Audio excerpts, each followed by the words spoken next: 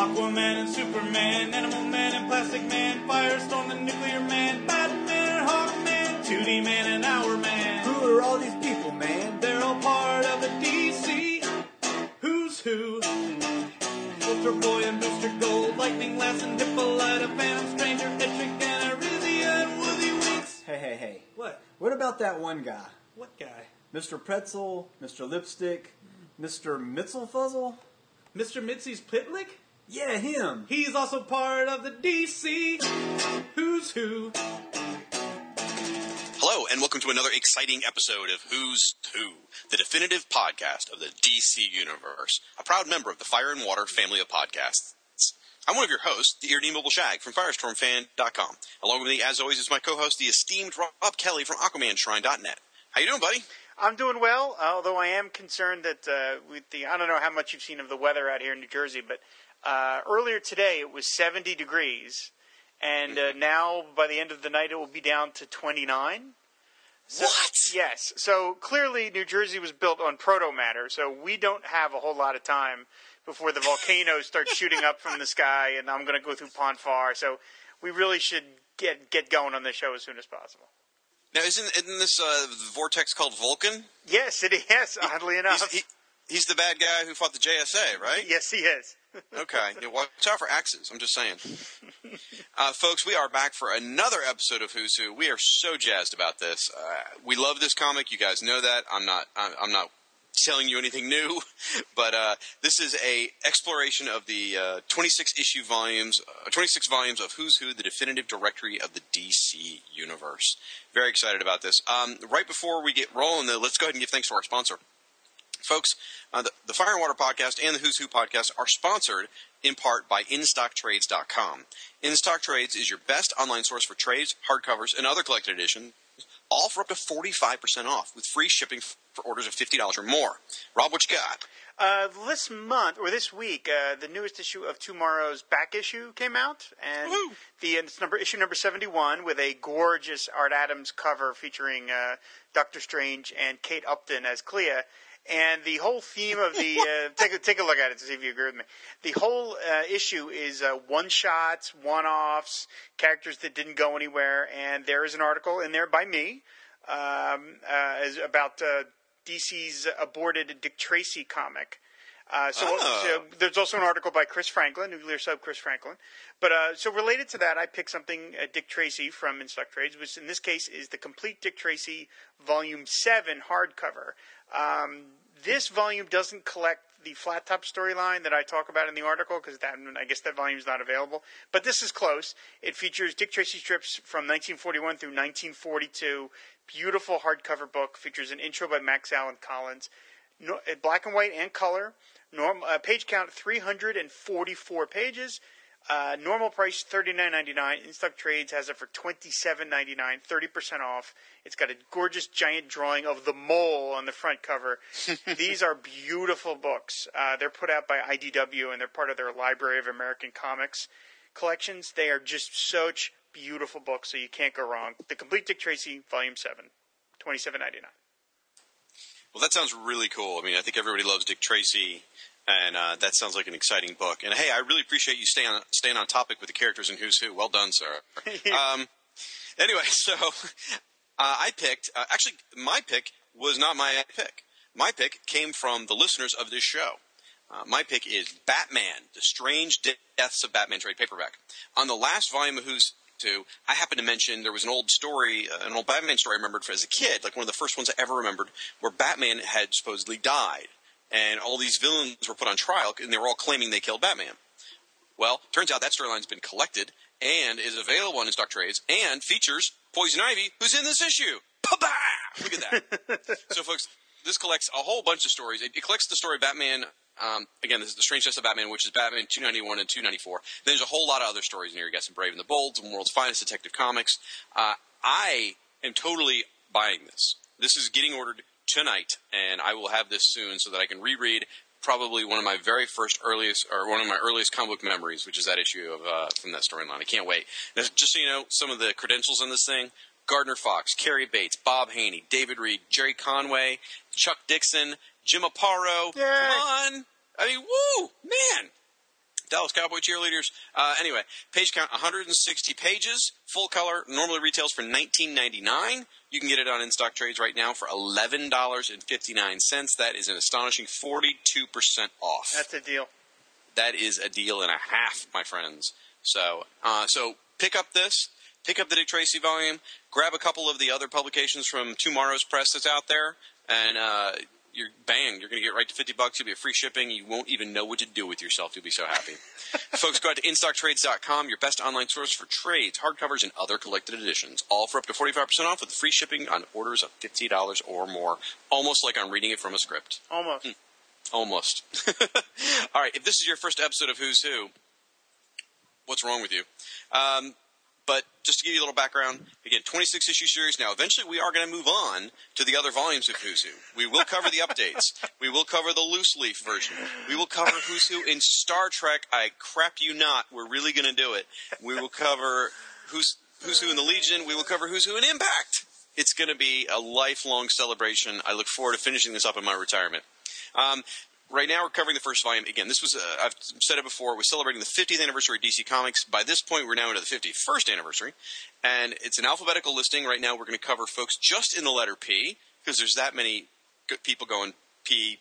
I didn't. Wow. It sounded better in my head. Okay. Anyway, the cover is this great jam of a bunch of different characters we'll talk about in just a moment. Inside, though, you're going to get your entry. You're going to have a picture of the character in full color, bold up front in your face by some artist that's either astonishing or related to the character. Then in the background, you're going to get a single color background, which is going to have a lot of different images. It's going to have a close-up of their face without their mask. It's going to have some pictures sort of describing their origins or their powers or some important event in their life, and that's called the surprint, that's single color. You get a cool logo for each character. You get like their personal data, their alter egos, occupations, marital status, height, weight, all that jazz. You get a big block of their history. You get their powers and weapons. Wham, bam, thank you, ma'am. You know this character in and out. Now, our goal when we do the show is so that you don't have to have the book in front of you. That's what we're shooting for. But just to help you out, we do post about 10 to 15 pages on our Tumblr. Rob, what is that Tumblr at? fireandwaterpodcast.tumblr.com. Perfect. Go out there, check it out. You'll find, as I said, 10 to 15 images from this book out there. And with that, we are going to jump into Who's Who, the definitive directory of the DC Universe, Volume XVIII. And for you Roman numerally challenged folks, that is number 18. You have a cover by George Perez and Dick Giordano. It is cover dated August 1986. It actually hit the stands. Set your Wayback Machines, folks, to May 15th, 1986. Thanks to Mike's Amazing World of Comics for that date. Get in your DeLorean, hop back there, and get yourself a pristine copy off the shelves. All right? And so I mentioned it's a jam cover. This one's kind of fun. You've got Perez back with Dick Giordano inking him. It's been a while since they've done it together. At least, an issue or two since they were together? Yeah, I think it was last issue they did together. No, the last issue was Perez by himself. Oh, that's right, Nightwing, and you're right. So I guess it's just been 2 months. But either way, I think this is a pretty exceptional cover. On the right-hand side, if you will, the side that's facing out, like when it sits on the shelves, the main characters you're going to see, the prominent characters are going to be Power Girl, Plastic Man, and Phantom Stranger. Those are really who are kind of dominating the cover. You got a bunch of other characters on here. Rob, why don't you tell me some of your favorite bits on this cover, and then I'll kind of chime in with mine. Well, I mean, I'm generally not looking ahead. I sort of dig out the old issues just before we record, and sometimes minutes before. So this may change as we get on further on the series. But I will say to this point, this is my favorite cover that Perez did in terms of the interaction of the characters. This has so many things I love about how these characters are interacting that it's my favorite one to date. I mean, first of all, you've got Plastic Man, who is, I've already mentioned before on the show, one of my all-time favorite characters. I loved him as a kid, loved him as a teenager, and I love him as what I laughingly call an adult. The way that Perez has him interacting with all these different people is fantastic. He's wrapping himself around Power Girl, no fool there. He's the way he's stroking Phantom Girl's chin and then running his neck between her legs, which is like a little filthy. Then he's looping around Phantom Girl, and then you've got, I mean, just that by itself, I love. And you got Julie sitting on him. What? You got Julie sitting on him too. Oh, that's right. I was looking in the wrong spot. I'm sorry. So you notice the theme there with all those characters, right? Yes. He's again, Plastic Man's no fool. I love that you've got Prody riding Plastic Man, one with a cowboy hat. I love Poison Ivy sitting on the DC Bullet, covering... Who is that she's covering in Ivy?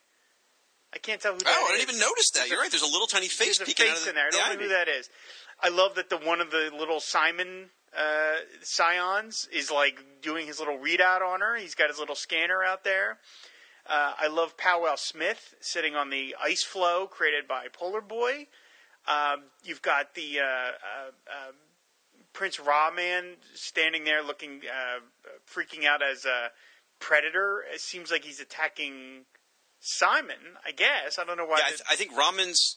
Actually, I think Ramon's probably facing off with some of the Phantom Zone guys. Oh, okay. But Predator's definitely going after Simon. I don't know why. They're both bad guys, but I guess Predator doesn't like anybody. Predator? We'll talk about him in a minute. Yeah, okay. I love it. Oh, and Psycho Pirate and what's her name? Phobia. Perfect back pairing. to back. Just to me, this is like this is the Perez loves DC Comics, and it shows through in this cover. I gotta name some more stuff. You've got Plastique sort of running from Hugo Strange. You've got Pig Iron who's sneaking up behind Pulsar Stargrave. The Scions. I'm glad you mentioned that he's scanning Poison Ivy, because actually they are all the Scions, because there's a lot of them on the cover, are sort of like what's the word I'm looking for? They're smitten with various women. That one is studying Poison Ivy. Another one is staring at Phantom Lady, sorry. Yeah. Another one is staring at Power Girl. So they're all sort of checking out the girls. It's funny. Yeah. Then you've got a Phantom Zone character who looks like I don't know if she's trying to steal the Phantom Stranger's necklace or if she's tickling him under the chin. I don't know what's going on there. Oh, yeah. Yes, Phantom Girl is actually running from General Zod, which is actually kind of cool because he's intangible and she's turning intangible. Oh, you're right. Oh, yeah. Oh, geez. Yeah, you're right. You're right. You should get used to saying that. Then you've got the Persuader who's being attacked by Psy from behind. Now, did you notice Prody when he's got his hat? The other Prody has a lasso, by the way. And the lasso and the hat are actually part of their own bodies that they're just transforming. Yes. That's so right. cute. Yeah, this is great. I love it. This is so joyful. It's so fun. Drawn beautifully. I love everything about it. Just love everything about it. I think... if I really wanted to look for something to complain about, I would argue that Plastic Man really should be the main character, not Power Girl or anything like that. It really should be flat out Plastic Man, but it's okay. But he hadn't had his own series since the 60s. Well, he really wasn't selling anything. That's true. I mean, he had a cartoon show, not at this time, but he had his own cartoon series 7 years prior. Yeah, all right. That's why I said I'm not going to go crazy. Because at this point, Power Girl was actually in Infinity Inc., so she was actually in books and stuff. Well, okay.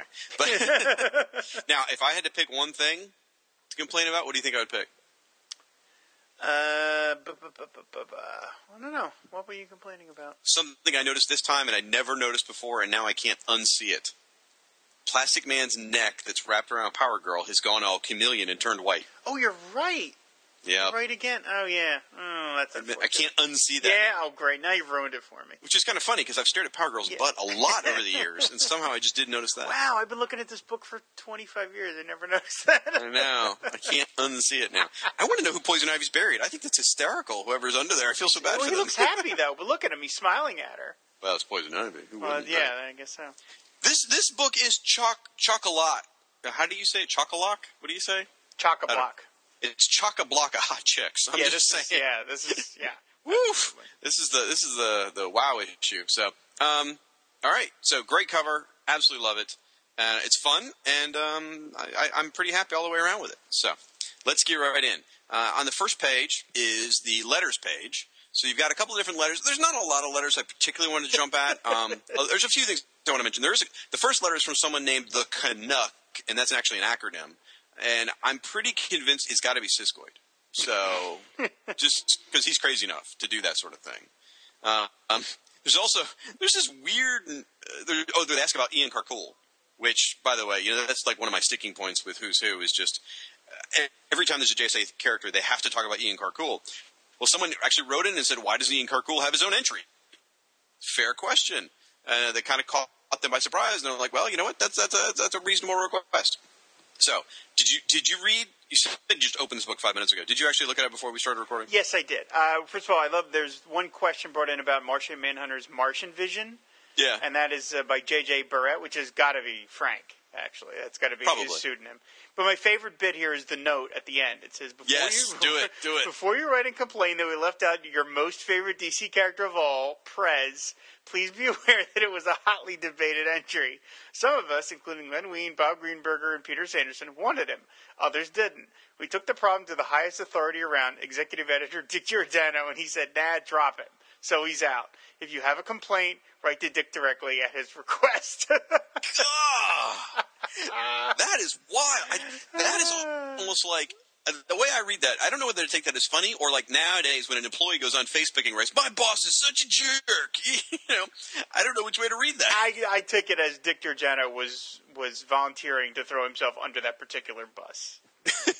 It's a presidential bus. It's a caravan, yeah. Well, it's bus one, wouldn't it? Yep.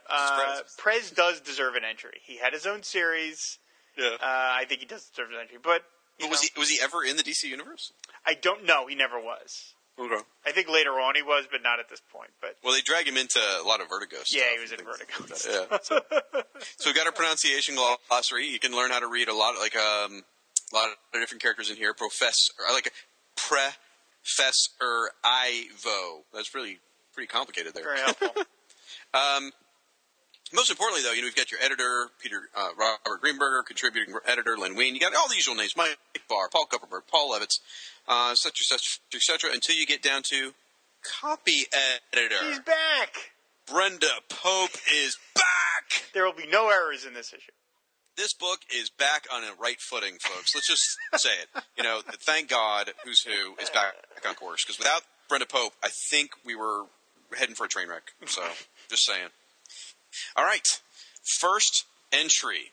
Now, I have to give a little bit of context here. For those of you who have been listening to Who's Who podcast for a while, you probably know that there's been a long-standing debate amongst myself and the listeners of the podcast of who is the hottest Legionnaire.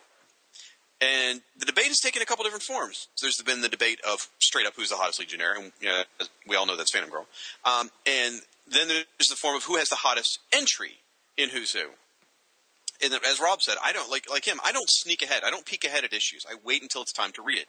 So I knew Phantom Girl was in this issue, so I was very excited to see it. I'm like, okay, here we go. Hottest Legionnaire. Boom. First page. Can't wait for this. And Russell Burbage, I think it was, had warned me, Shag, you might be in for a surprise when we get there. So I'm thinking, all right, it's going to be Dave Stevens, or it's going to be Steve Rude, or it's going to be Adam Hughes, or Terry Dodson, or some of those people weren't even drawing back then. But either way, I'm like, all right, can't wait. Open it up. And there it is. First page, Phantom Girl by Jamie Hernandez, who used to draw Love and Rockets. Yes. And the first thing out of my mouth was, what the fudge? Oh, my God. I'm sorry. No disrespect to Jamie Hernandez. Very, very talented artist. Love and Rockets is a largely respected book in the independent world. Not something I care to read, however. And this picture is horrible for Phantom Girl. It's the inappropriate artist. Again, great artist, wrong subject. I can't believe it. I probably just pissed off somebody, maybe even you, Rob. I don't care. I'm so upset. Tell me I'm wrong. Look, okay, I have, as we all know, I hate the Legion, the way you hate Dick Giordano. So there's no... Oh, my God! I have no emotional attachment to any of these characters, so I can understand that if you're a huge fan of a particular character and then you were expecting him to be drawn by, somebody that you really love, and then they're not, it's very upsetting. Like if they were like, oh, hey, we got, I'm blanking on a name, but we got Rob Liefeld to draw Aquaman. Right, exactly. Well, there you go. I mean, right. Let's say that, even though time-wise it doesn't work out. But let's, Todd McFarlane to draw Aquaman. Well, there you go. I really would have been disappointed. So that said, this is my favorite Legion entry. Oh, my God! Yes. And this is one of my favorite things that Who's Who ever did. Because, to me, this was part of the raison d'etre of Who's Who. Was to get people involved in the DC universe that were never involved before. And in this case, one of the creators of Love and Rockets, Jamie or Jaime, I'm not sure how you say it, Hernandez, who, as far as I knew, never did any other DC comics. I love this drawing. First of all, I love his work. I love his work. It's beautiful art. I love her 70s bell-bottom pants. I really think this is a beautiful drawing. And to go even further, we mentioned Back Issue earlier. A while ago, like 20 issues or so ago, Back Issue had a thing for all the writers, of which I was one, that said, let's pretend, editor Michael Urey said, let's pretend it's 1985 after the crisis and DC is starting over with all their books, and you can put any art team and writing team on a series. There's no restrictions. Obviously, the creators had to be living at the time.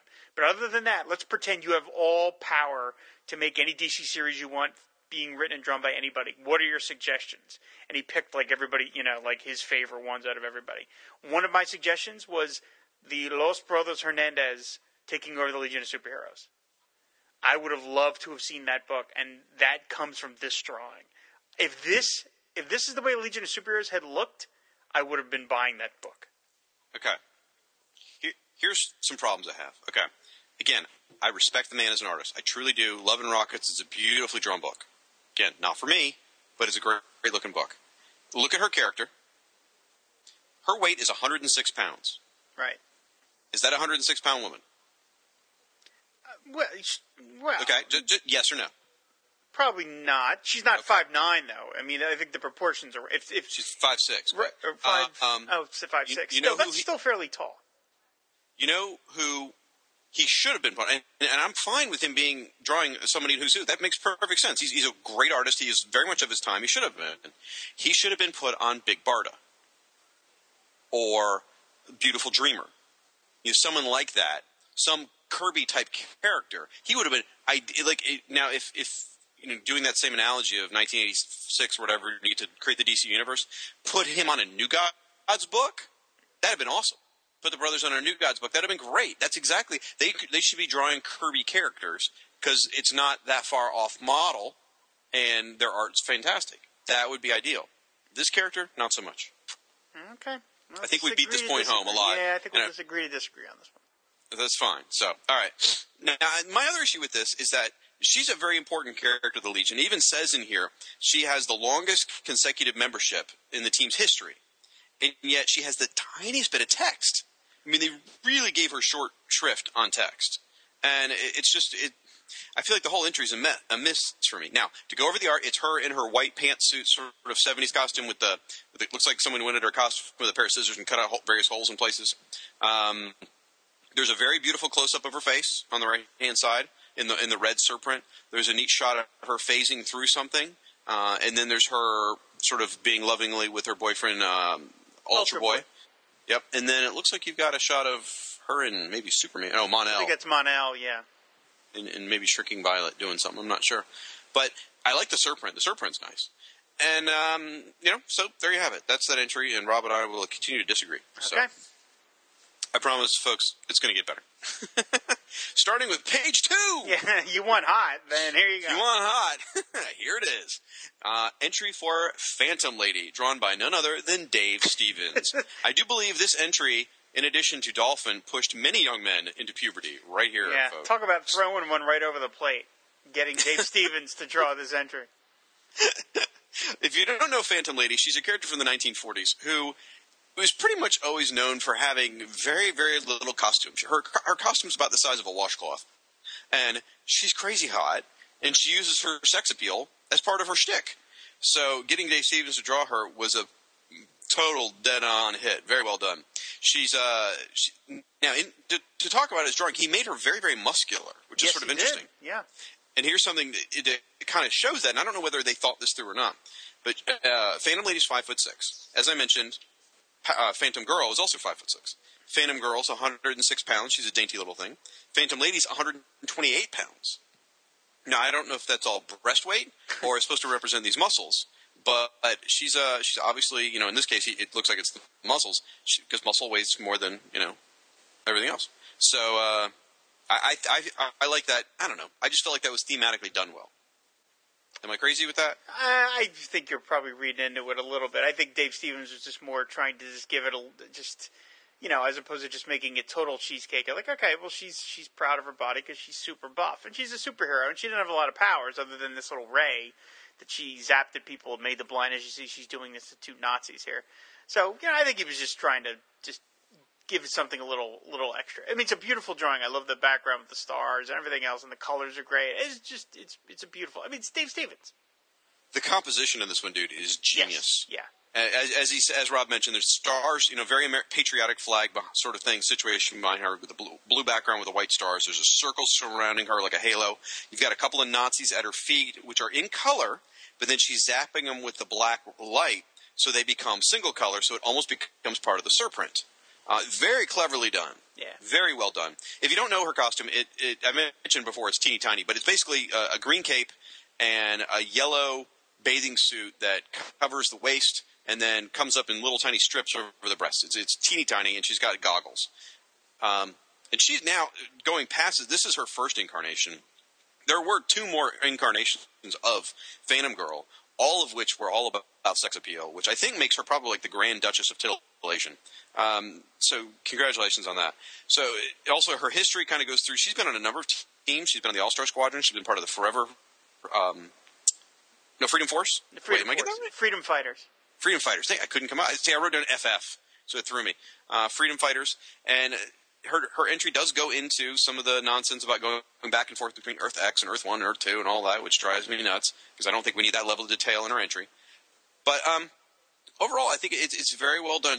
Her power is to shoot, as we said, a black light, basically creating shadows.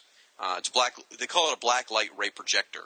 And it can also be used to make herself invisible. So, I forgot to mention with the previous entry, Phantom Girl, her power is to go immaterial, and she can phase through objects. Should have mentioned that. Yeah. So, very cool. Oh, and she is the cousin of Starman, Ted Knight. That's right. Awesome sauce. All right. Wow, those 2 entries just couldn't be more different to me. So, I'm glad you like both of them. I do. We're on a roll here. This is a hat trick here. Okay, fair enough. Phantom Stranger is next. You've got his gorgeous classic logo from his own series, drawn by none other than Jim Aparo, the man who I think Rob just had an aneurysm. The man who should draw him because he drew his own ongoing series. Yes, he did. Now, I'm going to let you cover most of the Phantom Stranger entry, but I want to point out the first thing, which is his occupation, which is a conscience advocate. I think Senator Bernie Sanders is the same thing. This is the Phantom Stranger that he first appeared in Phantom Stranger number 1, which was, I remember at the time being surprised that I didn't know that. I didn't either until just now. As a kid. I learned it later when I used to read the Overstreet guides. But I think at this point I was like, Phantom Stranger had its own series? Like, I don't think I knew that, but I figured he first appeared in like JLA or House of Secrets. Yeah, I didn't know. Right, yeah. Well, I think, right. And then I went and looked it up, and I realized that the Phantom Stranger had a series in the 50s. I didn't know that. I was like, oh, geez, okay. So it doesn't really get into his origin here, because at this point they had not revealed it. This was still a couple of years before Secret Origins came out, where they gave you the 4 different potential huh? Just a few months before. Oh, was it? That soon? Okay. Yeah.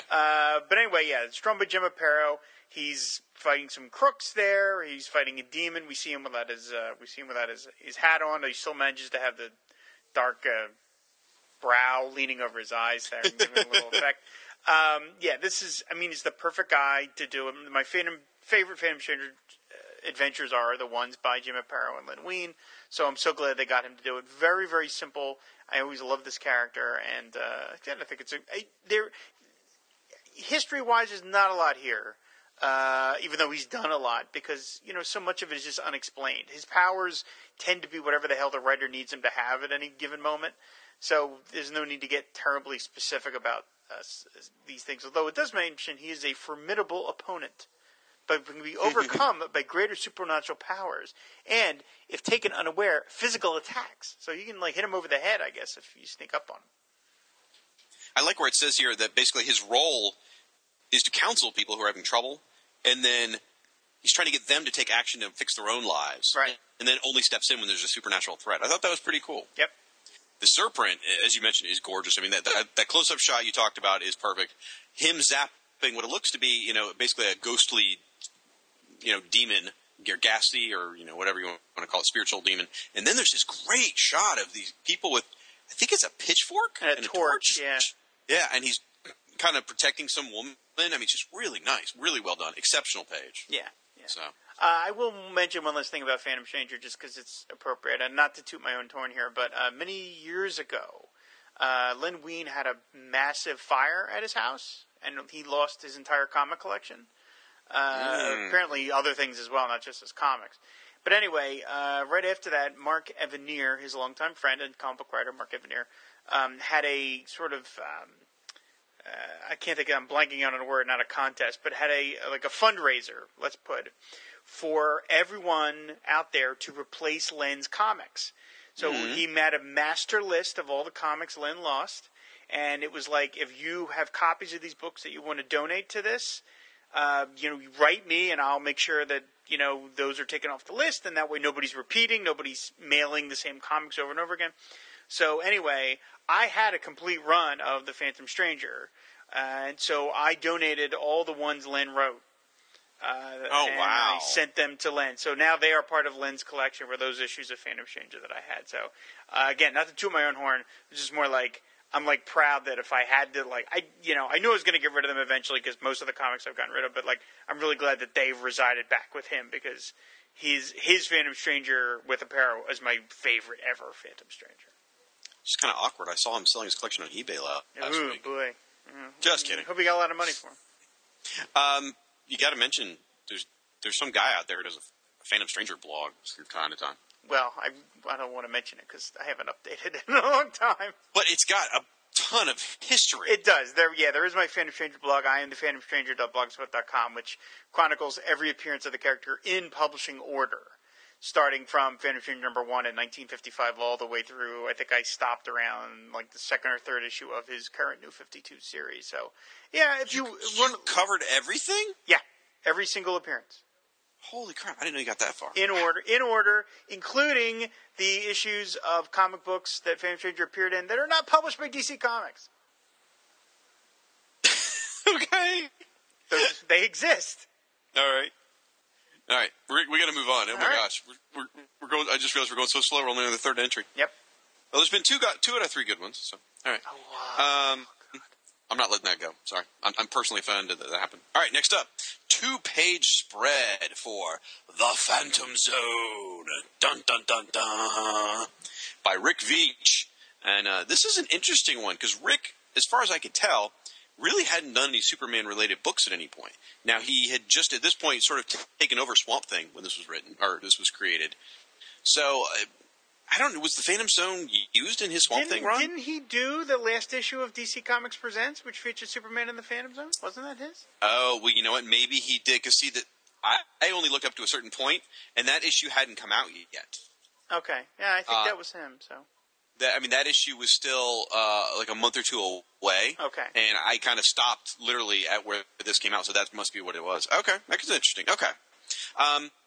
So if you read through first of all, the art's beautiful. He's got all the little heads on the left-hand side and the right-hand side, sort of like the old JLA covers used to. And it's got pictured all these different criminals that have been inside the Phantom Zone. Well, not all criminals, because Mon-El's in there too. But it shows you all the different Phantom Zone people. Then in the center, you've got this neat piece of the executioner who's zapping General Zod into the Phantom Zone. And you can see Mon-El in the background in a ghostly sort of way. It's a really good usage of the surprint. Because all the Phantom Zone people that are trapped in the Phantom Zone are in the surprint single color. General Zod's a great example because the shackles that are holding him are still in color, and yet he is in the single surprint color, which is really cleverly done. And you get to see all the folks back there, and some of them look sort of monstrous. And there's the large demon Aether, who's supposedly a demon who controls the Phantom Zone space or whatever. Did you read the entry on this recently? No, I don't have that kind of time. It's extraordinarily long, and it's extraordinarily detailed. Some of it's fascinating, and I'm sure someone who's a Bronze Age fan or Silver Age fan of Superman ate this crap up with a spork. But some of the things that I found interesting is that Jor-El discovered the Phantom Zone when he was trying to find a way to save Krypton. But he discovered it was such a horrible place to be stuck in. He's like, no, we can't possibly do that.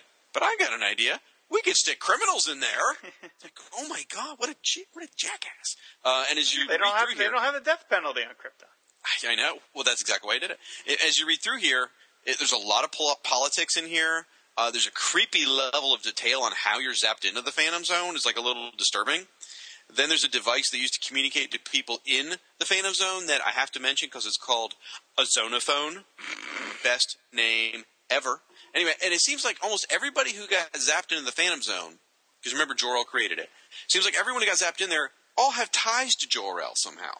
Like he uncovered their misdeeds and then sent them to the Phantom Zone. So much so that as I read through this, it started reminding me of like an 80s mystery plot where some cop keeps catching all these villains and executing them, and it turns out that really it's the cop doing all the dastardly business, and he's trying to cover it all up by killing people. You know, I'm sorry, I didn't mean to interrupt you. No, it just made me wonder, maybe Jor-El's actually the bad dude, and everything we hear are the stories from his point of view. I think it's more, I don't think it's as nefarious as that. I think it's more like, you know, when you have a hammer, all your problems look like a nail. I like that. There's a bit in here about how they pulled someone out of the Phantom Zone. And so, in the Bronze Age, apparently they actually had a depowered Kryptonian working at the Daily Planet.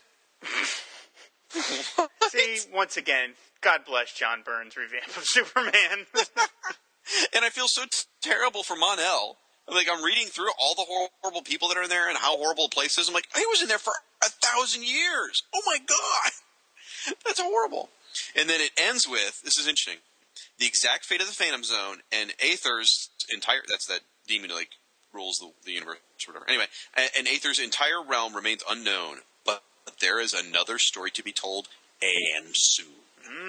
Which is a nod to the DC Comics Presents, which happens like a month or two from now. No. So, and it's fair to mention that this comic, you know, it came out just 2 months before John Byrne's revamp of Man of Steel. So, I mean, this is the winding down. Say goodbye, folks. Take a drink. All right, another winner right there. Too bad about that first one. Stop. Next up, Phobia by Chuck Patton and Carl Kessel. Which one is it? Kiesel, I think. Kiesel? Okay. Phobia by Carl Kiesel. And this is a beautiful... Chuck Patton and Carl Kiesel. This is a beautiful drawing. Really well done. I was actually surprised this wasn't a Perez drawing, because I expected, you know, it's one of his characters. I expected it to be Perez. But Chuck Patton was drawing the tails of the new Teen Titans at this point, or around in this era. So he's sort of an ideal person to pick up some of the ones that Perez wasn't able to do. Nice picture of Phobia in the foreground. She's got her, hand out, zapping somebody with her powers, which is to obviously create fears and stuff. And wrapped around her legs are several monstrous creatures, snakes and giant rats and little horned demons, in a blue surprint.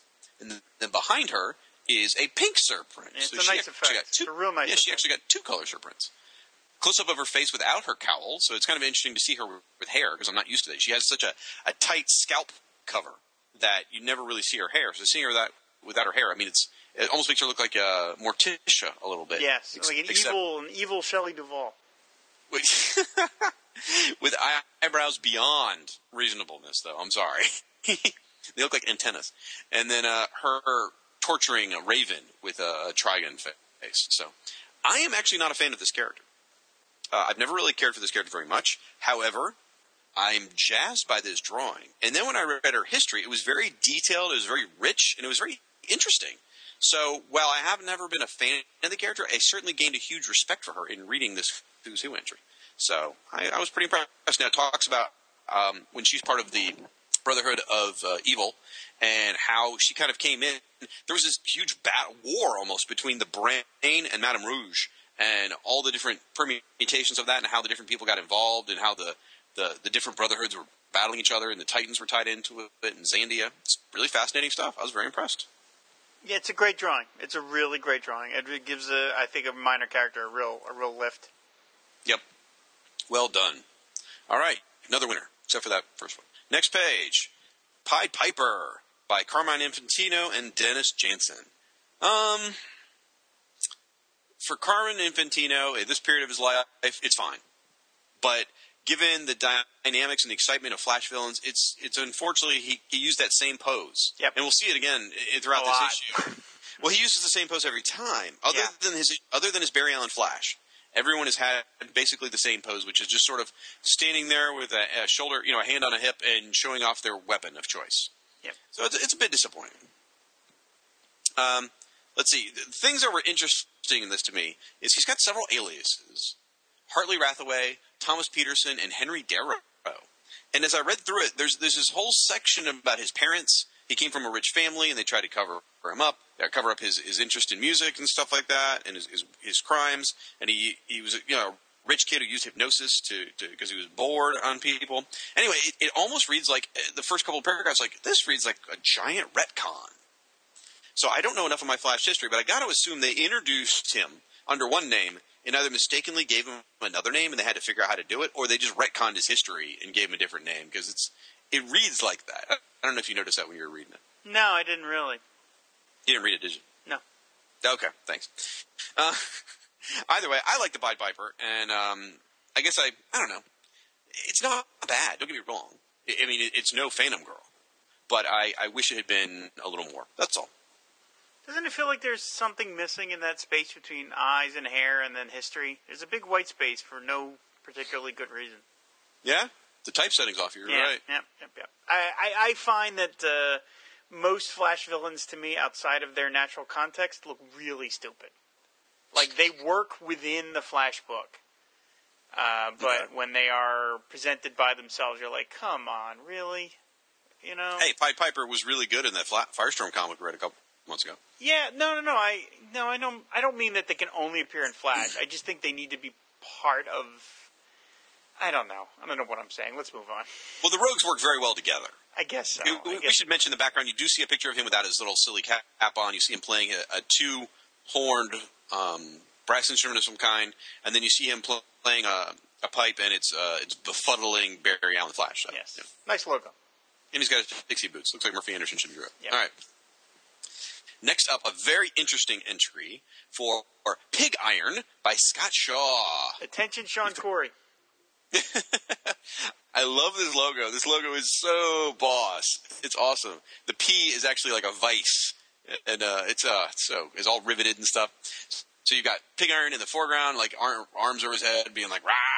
You've got several shots in the background. I've said it before. Scott Shaw knows how to do a Who's Who entry. He really does. You've got him bending an I-beam.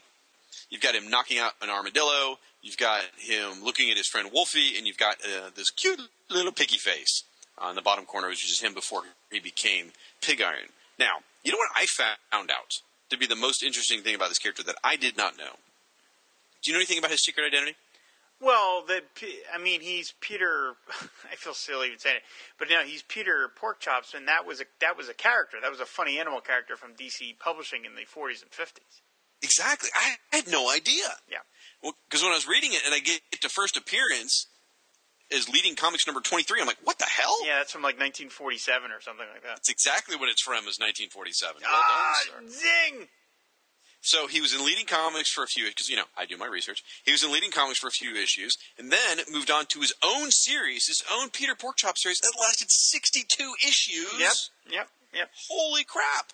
I had no idea any of this. So DC in the late 40s and 50s published a couple of superheroes and then all other genres. Funny Animal stuff was huge. Yeah, they say Peter Porkchops was one of the more beloved ones that DC put out. So I love that he's got these great nicknames. Pig Iron is the Swine of Steel, the Porcine Powerhouse. I love it. And then let's see, he's got known relatives, none, but we haven't read all of Peter Porkchop's stories lately, which means they haven't gone back and reread those old comics. Which is so fun. Even Peter Sanderson was like, "All right, okay, enough. I don't need I've got a limit. I got my limit." Yeah. And then his fighting ability. This is interesting. He goes, his metal hide is virtually impregnable, though he has been scorched by lasers. He has not studied any particular fighting methods, but when you're that strong, who needs them? What a fun entry. The text is great. The art is great. This is an absolute win. So, love the Pig Iron drawing. Very cute. The whole piece. Yep. All right, up next is one that threw me when I first noticed it. It's Plasmus, another member of the Brotherhood of Evil from the New Teen Titans. And George Perez is involved with the drawing, but he's not the penciler. Who's the penciler, Rob? Marv Wolfman. What? Yep. Did you know he was an artist? No, I figured that this was just DC was like, what the hell? Let's let Marv give it a shot. So what the hell? And we'll bring in a ringer as the inker. that way, there's no, and you can see the Perez is inking here. I mean, you can tell. Oh yeah. So I mean, I think it was just let's just have some fun. Let's let Marv draw one of his characters that he's been writing, and it comes out. The pose is not great. He's just sort of just standing there, but it's not bad for somebody who's not an artist. Not bad. Well, I assume he was probably an artist at some point. I mean, like, I don't think even Jerry Conway, I think, one time said, like, all of the writers for DC at one point were trying to be artists, and they figured out they couldn't draw. So, okay, but I mean, all right. But even if he was, you were talking 20 years ago at this point. Right, absolutely. And if you got to pick someone to draw that you may not do a good job on, Plasmus is a brilliant one to do. Right, you don't have to worry about anatomy. Right, he's all amorphous. Yeah. He's got bubbling boils everywhere. So if you screw something up, they just make it that. So it's perfect. So Plasmus is this giant, disgustingly. It looks like Pizza the Hut from Spaceballs. Yeah, he's been dosed with radiation and chemicals, and basically anything he touches turns living matter to protoplasm. It just dissolves it. Basically, it's really a gross thing, and it's kind of a sad story. I mean, he was a mine worker, and General Zoll, like, he got injured in a mine collapse or something, like a mining accident. And General Zoll came in and made it worse by adding more stuff to the mix and turned him into a villain. It's gross. Now, there's a nice picture in the back here of Kid Flash, like, just barreling through him. It's awesome. Now, what I don't get, though, is if everything he touches dissolves, wouldn't that really hurt Kid Flash? Maybe he's vibrating. Oh, the aura. The aura. Yeah. Could be that. All right, nice one. The Serpent's a little weak, but Wolfman did the design. You can't fault him for it. It's a lark. Not that the art's bad. It's just there's not much there. There's a lot of white space. It's meant to be a lark, and it is. Yeah. So there we go.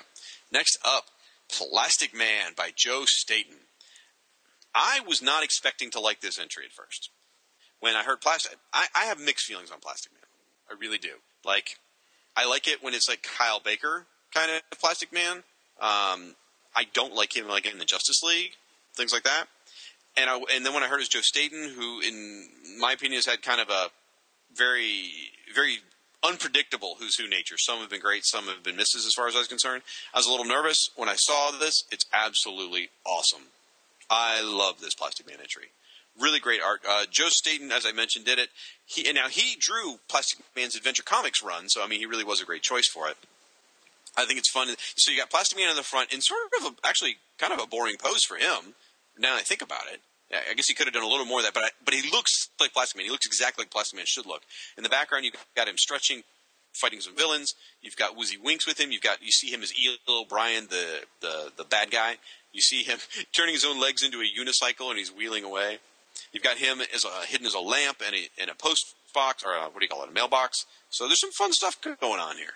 Now, you as a Plastic Man fan, how do you feel about this? See, now, this is where I'm going to flip you on this side. Everyone knows, everyone's been listening to the show at this point, I love Joe Staton's work. I've said nothing but nice things about Joe Staton's work in Who's Who, and in general, and in life. I've always been a giant fan. I even got to color Joe Staton's work at one point for a project. Oh, wow. So, and I've met the man and interviewed him. Very sweet, great guy. I'm just huge fan. I do not like this entry because of what you just said. Plastic Man's just standing there. Yeah, I didn't realize there's one character that should not just be standing there. It is Plastic Man. Now, he's stretching the background, though. No. He should not just be standing there. I'm sorry. They should have worked out a way, maybe to make the drawing more horizontal so they could have him stretching or something. Just to me, it just does not convey the fun of this character. I have no issues with Joe Staton having done it because, as you said, he drew the character in Adventure Comics, and those were good stories. But just that pose is so disappointing to me. That again, Joe has limited space, and you see him using his powers in the background. But just to me, it's like he needs to be flying all around the page or something. You know what would have done it? If they corkscrewed his legs. Something. It's just him just standing there, just like, that's my only... I still like it. Because it looks like the Plastic Man from the cartoon to me. It does. The classic logo. I mean, I still love this character very much. And you see Woozy Winks down there, which is great. But like I said, everyone knows I love Joe Staton's work. I always have, always will. This is just, to me, a miss. And it's a bigger miss for me because I love Plastic Man. So maybe it's the same thing with Phantom Girl. I have an emotional attachment to this character that it bothers me more than I think it would somebody else who maybe doesn't care as much. Okay. There we go. Thank you. Seen a little bit of my side. I saw your side in the beginning. No, I didn't. Yes, I did. Rewind the tape. Listen again. It's interesting. His origin is not that dissimilar from the Joker's. No, it's very. Yeah, he's got chemicals poured on him. Yeah. Yeah, I mean, he's a criminal. He falls in a vat of chemicals. Yeah. He sneaks away. I'm like, wait a minute. So if I read this right, if the Joker had basically, instead of going to a plastic surgeon, had gone to a monastery, Been rescued by a bunch of monks. Yeah. He would have become a hero. Huh? Yep. Maybe so. Well, Interesting. Yeah. And I don't know why they felt the need to create a new government branch of investigation, the NBI, The NBI. National Bureau of Investigation. Why was that necessary? I don't know. I don't know. Maybe the FBI wrote them and said, "Stop making fun of us." All right. Yeah, J. Edgar Hoover started investigating. You notice he first appeared in Police Comics #1, which is the first appearance of also Phantom Lady. So that's a pretty historic issue. I did not pick up on that. No. Yeah, look at that. Wow, that Phantom Lady picture. Oof, man, get my blood going. All right, next up, speaking of getting my blood going, Plastique. For you match heads out there, this is your Firestorm moment. Plastique by Joe Brazowski and Del Barris? Del Barris. Who is that? I always thought Del Barris. Who is he? I don't think I've ever seen his name before. Oh, he did a bunch of DC inking in the 80s. Yeah? I'm familiar with that name, yeah. Well, he's really good. This is an exceptional pick. I think this is a great entry for her. The background, her face. You've got the background picture without her mask. I mean, she doesn't wear a mask, but it's still a close up of her face in the background. Absolutely beautiful. You've got her blowing up some airplanes in the background, which is kind of scary. And then you've got her blasting Firestorm. And in the foreground, you've got her in her costume. She is just standing there, but she looks poised, like she's getting ready to go do that. Pointed toe kind of conveys so much of like she's getting ready to go kick some ass. It's a really good drawing. Joe Brazowski is a good penciler, but it's not always the strongest. His inker really heavily influences how the drawing comes out, and this inking, I think, is really, really well done. Yep. So I think this guy was a great match for him, or he's just a really strong inker, one or the other, but it just came out great. Now, we covered Plastique in a recent issue of Firestorm for the Fire and Water podcast, so it's kind of interesting to read. This is, a few years later, how far along she goes. I mean, by this point, she's done with carrying bombs around. She's actually gained powers. She actually has explosive powers now where she can zap people and cause explosions. You get, she's actually, here it talks about she actually attacked the U.S. and Canada. I think she sort of lost her focus as being a Canadian liberation fighter. So, now, I got something, I want to notice this as we read future issues of Firestorm. Her costume here is different than it was in Firestorm #7. But essentially, the biggest issue being the cleavage is gone. Like, she had a really plunging neckline before, and there was, cleavage everywhere, and which is one of the reasons it made her so popular. And here, the design is still similar to it, except it's a blue piece of fabric, where the cleavage would be. You see what I'm talking about? Yep. I wonder if there was a coloring error somewhere along the lines, or maybe it is just a costume change, or if there was a coloring error that became a costume change. So, I'm going to be looking for that. So what I'm saying is I'm going to be staring at Plastic breasts in future issues of Firestorm. Oh, yeah. I'm going to take one for the team there, folks. There's one more thing worth noticing. When Firestorm defeated Plastique in their first outing, the way he defeated her was he disintegrated her costume, basically transmuted it into air, and the bombs fell off, and she stood there nude. And the point of that was to embarrass her, so as she's trying to make a statement, it was kind of hard in front of the press to make it, to keep your composure while you're naked. Well, it took me a while to realize the background picture, the close-up of her face, she's naked. Right. So that's sort of representing that. So it's clever. Although her face doesn't represent that. But I mean, you can see that you realize her shoulder is showing. She doesn't have anything on. Right, So that's representing that moment. Yeah. So I thought that was nice. Because I really still stand by. I think that's the moment everyone remembers from Firestorm #7. All right.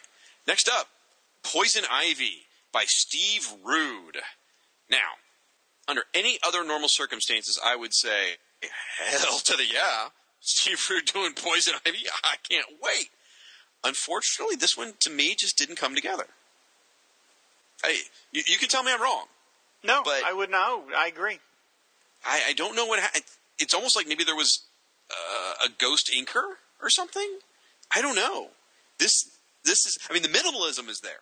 The minimalism that Steve does with lines to convey things is there, but it just didn't come together for some reason. Yeah, by Steve Rude's very high standards, this is one of his lesser pieces, and it's more disappointing when it's a character so perfectly attuned to his style. Here also, isn't she was always a redhead, and here they say she's colored, the hair's colored brown in the picture, and it says chestnut in the listing. But as far as I always knew, she was red-haired, but maybe that's been something that's just more been over the last 20 years or something like that. I don't know. Yeah, I always thought she was chestnut. Okay. Other than the one piece in the surprint of her snuggling up to Batman, which looks great. I love the shadows, the way it falls on his face. Yeah. And the plant creatures, they look cool. Yeah, I was disappointed in this one. If I just looked at the main picture of her in front, and someone said, "Oh, that's a Luke McDonald drawing," I'd believe him. Yeah, it doesn't really look like Steve Rude. So, kind of strange. A few things to note in here. I never noticed, as they actually tell you here in the origin. Her initials, Pamela Isley, is P.I., which is where she took Poison Ivy from. Ah, okay. I didn't know that. That's you always talk about how people who are given certain names at birth unfortunately dictates what their power. Yeah, right. Exactly. Yeah. Let's see. There's a funny thing too. I love this one. Who's Who decides to champion an issue, and they decide to straighten out some continuity. So it says in here, born in Seattle, Washington, of a wealthy family, Pamela Lillian Isley, Princely, her full correct name, despite some confusion in print. It's Len Wein flipping the bird to somebody. Like, I think that's somebody going, Haney. Yeah, we both went for that. The only other things I would mention is her costume, the way Steve Rude drew it, and this might explain the drawing.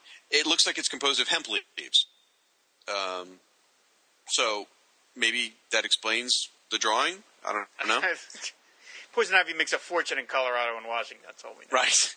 And then the last thing, the thing that surprised me, I was expecting to see in here, doesn't she have like a sort of chemical hypnotic kiss? Yes. Isn't that kind of her shtick? I assume that's what she's trying to do when she's getting close into Batman, right. But it doesn't look like she's kissing him there. Because she's her, But there's no mention of it here whatsoever. Mm-hmm. Thought that was interesting. Now, just talk about her raw sexuality, and men can't resist her, but it doesn't talk about how she can take possession of them with a kiss. Maybe that came after this. I don't know. I've always kind of known it as a thing. Yeah. So, next up, let me tell you, folks, this next one is in the win column, big time. Polar Boy by Steve Lytle. This is an awesome, awesome piece of work. I absolutely love it. The page composition is one of the better Who's Who ones I've seen. The entire thing is framed around the edges with like you're in an ice cavern. In fact, you can kind of see a gun sticking out from the wall, like Polar Boy has frozen somebody. You've got the Polar Boy image in the front with him in his costume. You've got in the background, you've got his Legion symbol. You've got a close-up of his face. Then you've got him in a split screen shot of his different costumes. And on the left-hand side, you see him with some of the classic Legionnaires like Starboy and looks like Night Girl, maybe? Yeah, that's Night Girl. Yep. And on the right-hand side, that's when he was with the subs, I suppose. On the right-hand side, you see him when he's with the Legion. You've got Block and you've got Timberwolf. Really, really nicely done. Well done by Steve Lytle. And I like the logo too. Now you can disagree with me here if you want.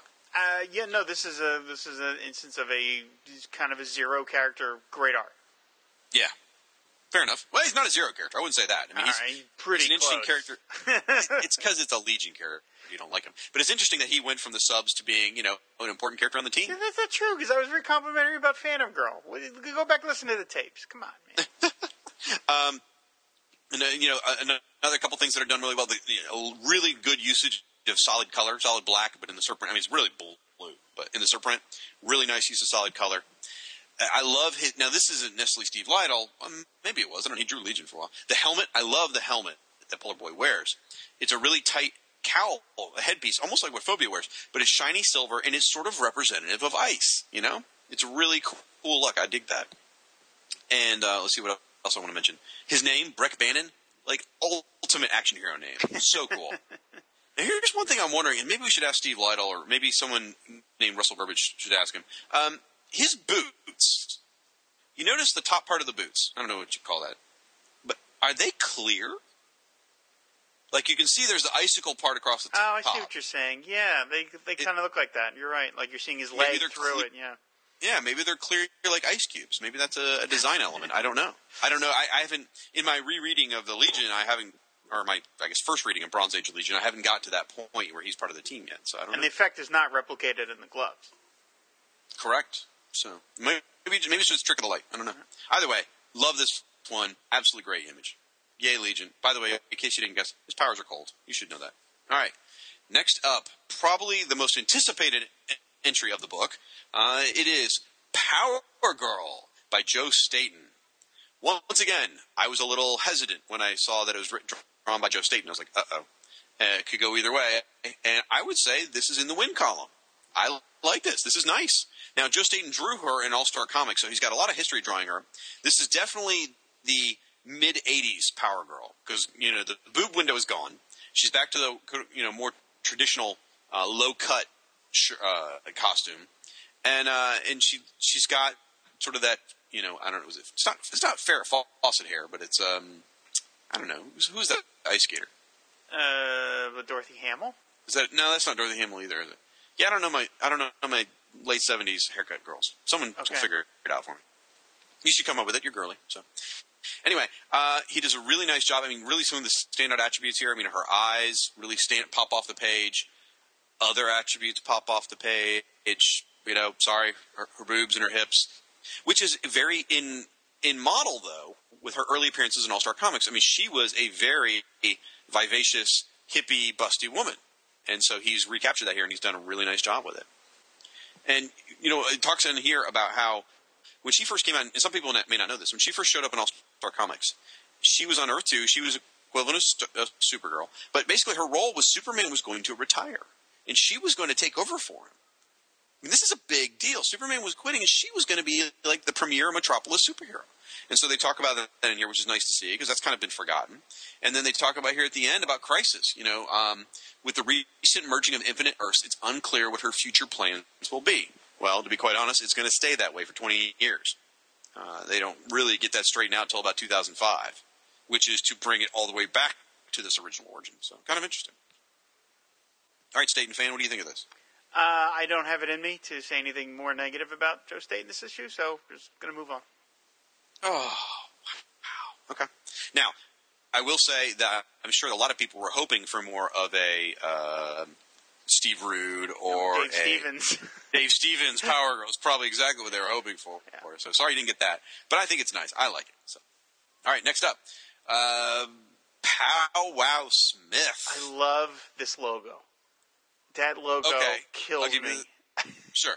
The logo is extraordinarily simplistic. It's awesome. But it's got a lot of design elements. Oh, we'll put this one in the Tumblr. It's got a lot of design elements to it, but at the same time, it looks almost childlike. I mean, I don't know. Really? Oh, I don't know. You're the designer. You're the artist. You tell me, how would you describe it? It's like an Art Deco type logo. I think it's gorgeous. It's dynamic. It's I love it. The listing by Infantino is boring as heck because he's just standing there.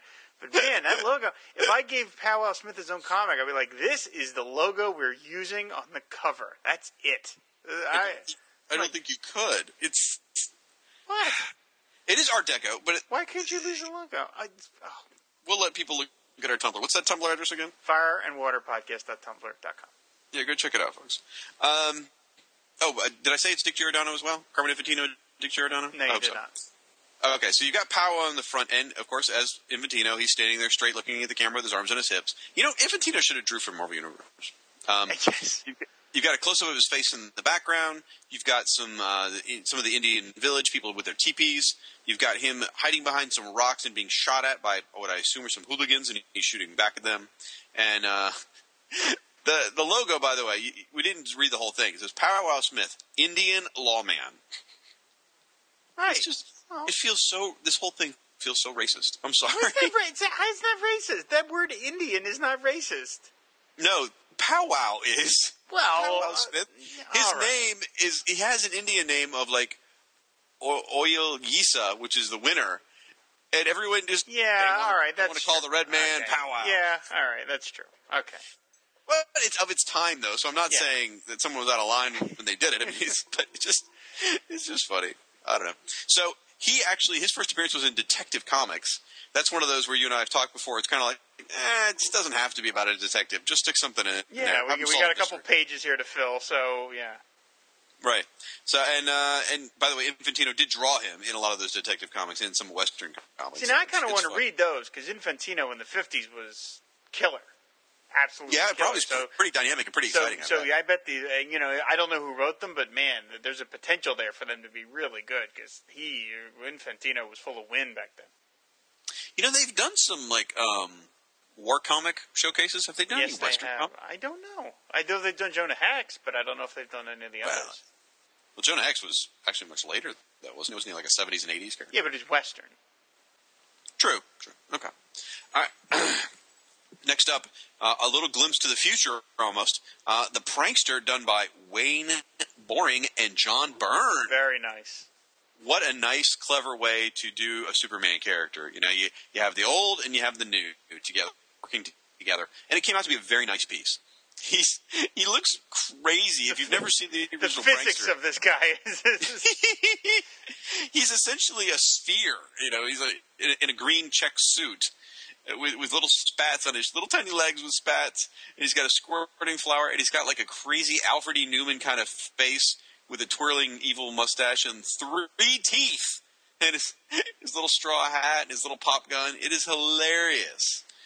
It is an absolute hoot. The art is great. I love it. But you can honestly, it looks more like a Wayne Boring piece than a John Byrne piece to me, and that's fine. It came out really nicely. You got a close up of his 3 teeth in the background and his pointy nose. You've got him taking out a bunch of people with his springing bow tie. He's got a wrecking ball hitting Superman, and he's got the remote control for the wrecking ball. I guess the wrecking ball is breaking on Superman, so he's not technically taking out Superman. Right. But it is a funny piece. Yeah, I love it. I love Superman's look of confidence. The ball's hitting him on the head, and he just could not care less about it. I think it's a great drawing. And the entry really goes out of its way to try and make sure you know that he's funny but deadly. And it does convey that pretty well. There's some weird stuff in here that I feel like I'm missing an in-joke. He basically says that he was a silent partner in a criminal organization, and when they had amassed, and he gives an exact amount here, $200,851.25, then he decided it was time to go for the big money. What? How utterly bizarre to include that. There's got to be something I'm missing there. Anyway, and he talks about how he goes on to teams up with a Toyman a couple times. Of course. Joker is actually an enemy of his, which is pretty cool because he double-crossed him. He's got some great nicknames: the Mirthful Marauder, the Comedy King, and one of my absolute favorite schemes he tried to pull off. He tried to copyright the alphabet. I think it's like what Marvel tried to do in the 80s with the letter X. Oh, I love it. Absolutely love it. Okay. Next up is The Predator by Dave Gibbons. This is a Green Lantern character. Don't be mistaking it for any Schwarzenegger-related nonsense. Green Lantern villain who, remember how we've talked about before how Alfred Pennyworth from Batman, his only entry, he didn't get an entry of his own, but he was in the book as in Who's Who as the Outsider. Right. And Jimmy Olsen from Superman didn't make it in as Jimmy Olsen. He had to be Elastic Lad. Right. Well, the Predator's sort of the same thing. It's right. a Green Lantern character who didn't quite make it in on their own entry. So, yeah, Predator is actually Carol Ferris, Hal's girlfriend. Yeah, let that process for a minute. Hal's girlfriend is in here as a dude.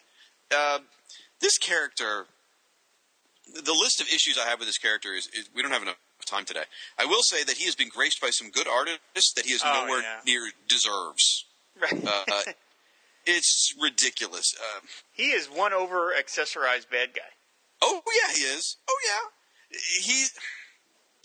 By the way, he's got this black costume and he's got all kind of silver accessories. He's got a badass sort of like silver, tough guy helmet with little red slit eyes, and he's got finger claws, and he's got a lasso of some sort, and an axe, and a knife, and he's got foot boots. I mean, he looks like a Liefeld character.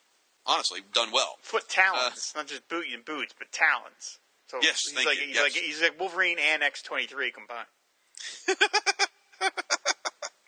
And the black and silver with the red eyes is very striking. The only flesh showing is around his eye, around his nose and mouth. In the background, he's got him doing some acrobatics. You've got him fighting Green Lantern. You've got him fighting somebody, I don't know, and saving Carol Ferris, which is just weird. The whole gist of this is, Carol Ferris is a Star Sapphire. Well, apparently Hal left Earth at one point, and she was conflicted, and so she split into two beings. Carol representing the feminine side, and Predator representing her masculine side. When did Bob Haney write Green Lantern? Then the Predator fought some bad guys to protect Ferris at aircrafts, then attacked good guys, then was courting her, like he loved her, I guess. Oh my God. And I say this because I've actually read some of this stuff, and I hated it. I absolutely he showed up in some of the Green Lantern issues I had. He showed up in Extreme Justice. This character, it makes me cringe. There's nothing good about this character other than looking at his picture. Now, it's possible his original stories were interesting. I mean, he formed a corporation. I mean, that's how long this dude was around for. But the later appearances just made me cringe.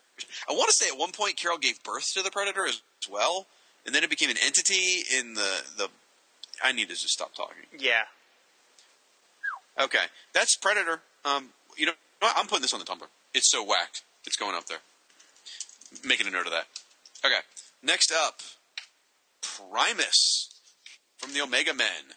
The art is by Sean McManus, and I will say, you mentioned it earlier on a previous episode when we were talking about the Omega Men. You said you never really took to his later look that looked like Sting. Yeah, this is like when your dad tries to be hip. It just doesn't work. He does look kind of old and withered. When you said that, and now I'm looking at, he looks exactly like Sting. Yeah. Oh my God. I mean, Sean McManus clearly had to be drawing Sting. There's no doubt about it. So this is an Omega Men character, so I don't have a lot of interest. He is the leader of the team. He was a farmer, and he developed mental powers and became an outcast, and he fell in love with this really hot chick named Callista. And then the rest of the entry gets really boring and reads like a Marvel Universe entry because it's like, and then this happened. Yeah, nobody is reading all this about Primus. Well, right. It's literally this happened, and this happened, and this happened, and I can't stand those kind of entries. I'd rather just get a sense of the character. Yeah. Like, I didn't even get a sense of what kind of guy he was, other than he helped people. And then he sounds like he almost turns bad because he's fighting the Omega Men later, and Tigor almost kills him. So, either way, I don't care that much. Yeah, no. When they did this, I started losing my focus on Omega Men when Primus went this because it just felt sad to have like the normal straight-laced hero turn edgy, and I just, it felt like when Bryan Adams went goth, it was just kind of sad, you're just like, no. So let's just...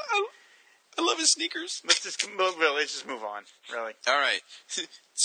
Next up, this one's going to take some explaining. This one's complicated as hell. Did you read this entry by chance? No. Okay.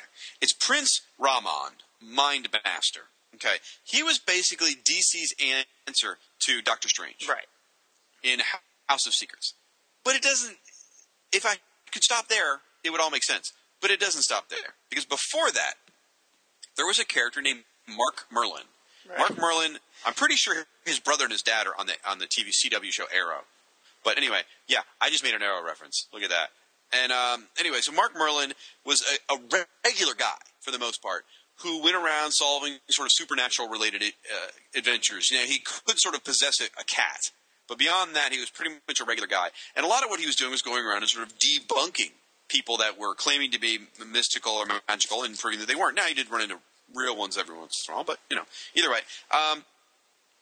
Mark, he was following the footsteps of his uncle, who was killed by this group called the Council of Three, and they killed his uncle for exposing fake magicians. Now, I'm pretty sure these are the same guys that were going after Joe Bluth in Arrested Development, but anyway.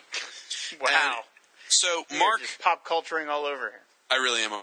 So Mark was the lead character he had an ongoing feature, I should say, in House of Secrets from 1959 to 1965. Then the powers that be decided that his feature wasn't cutting it anymore. Right. So they decided to end Mark's feature, and that's when they decided to introduce Prince Raman as a Doctor Strange sort of analog. If they had just done that, it would have been fine, but instead they decided to tie the two together. Mark got trapped in Mark Merlin went to this other dimension, and he couldn't come back to Earth.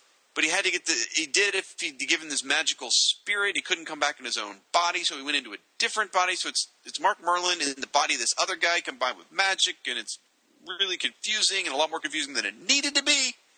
So you've got Prince Ramen, who is the Prince of Noodles. Yes. And very affordable. Interestingly enough, he's from Cloister, Vermont, which is where I think Russell Burbage is from, by the way.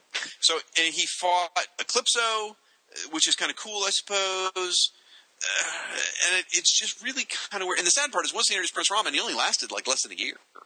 So, or at least 8 issues, I should say. Maybe it was a little more than a year, but it's 8 issues, depending on, I don't know what the cycle of House of Secrets was.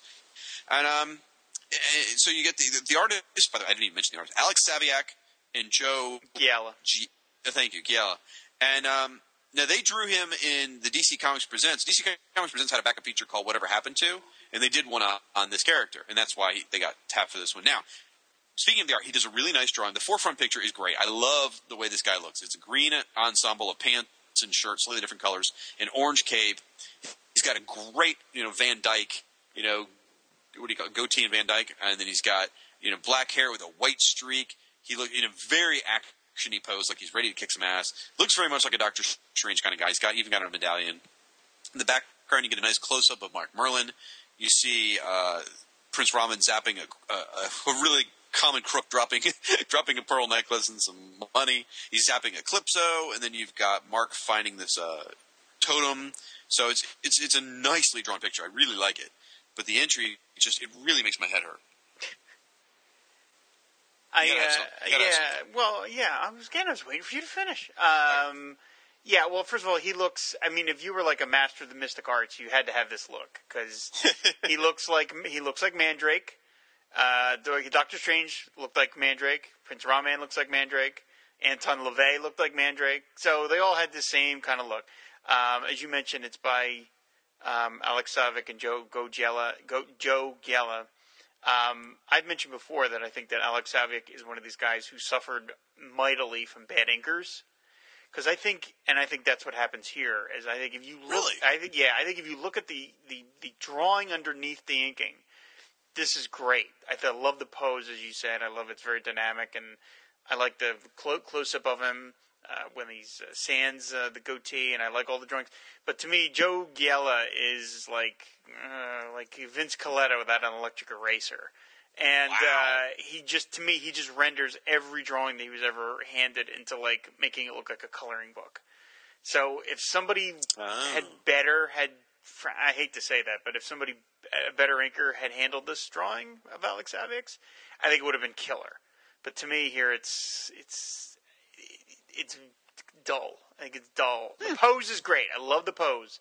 But I think the background stuff is very dull, and I really have to lay that mostly at the feet of Mr. Giella. No, the guy had a long career. I don't mean to be nasty about it, but every time I saw Joe Giella was the inker, I was like, ugh, okay. So interesting. Yeah. Okay.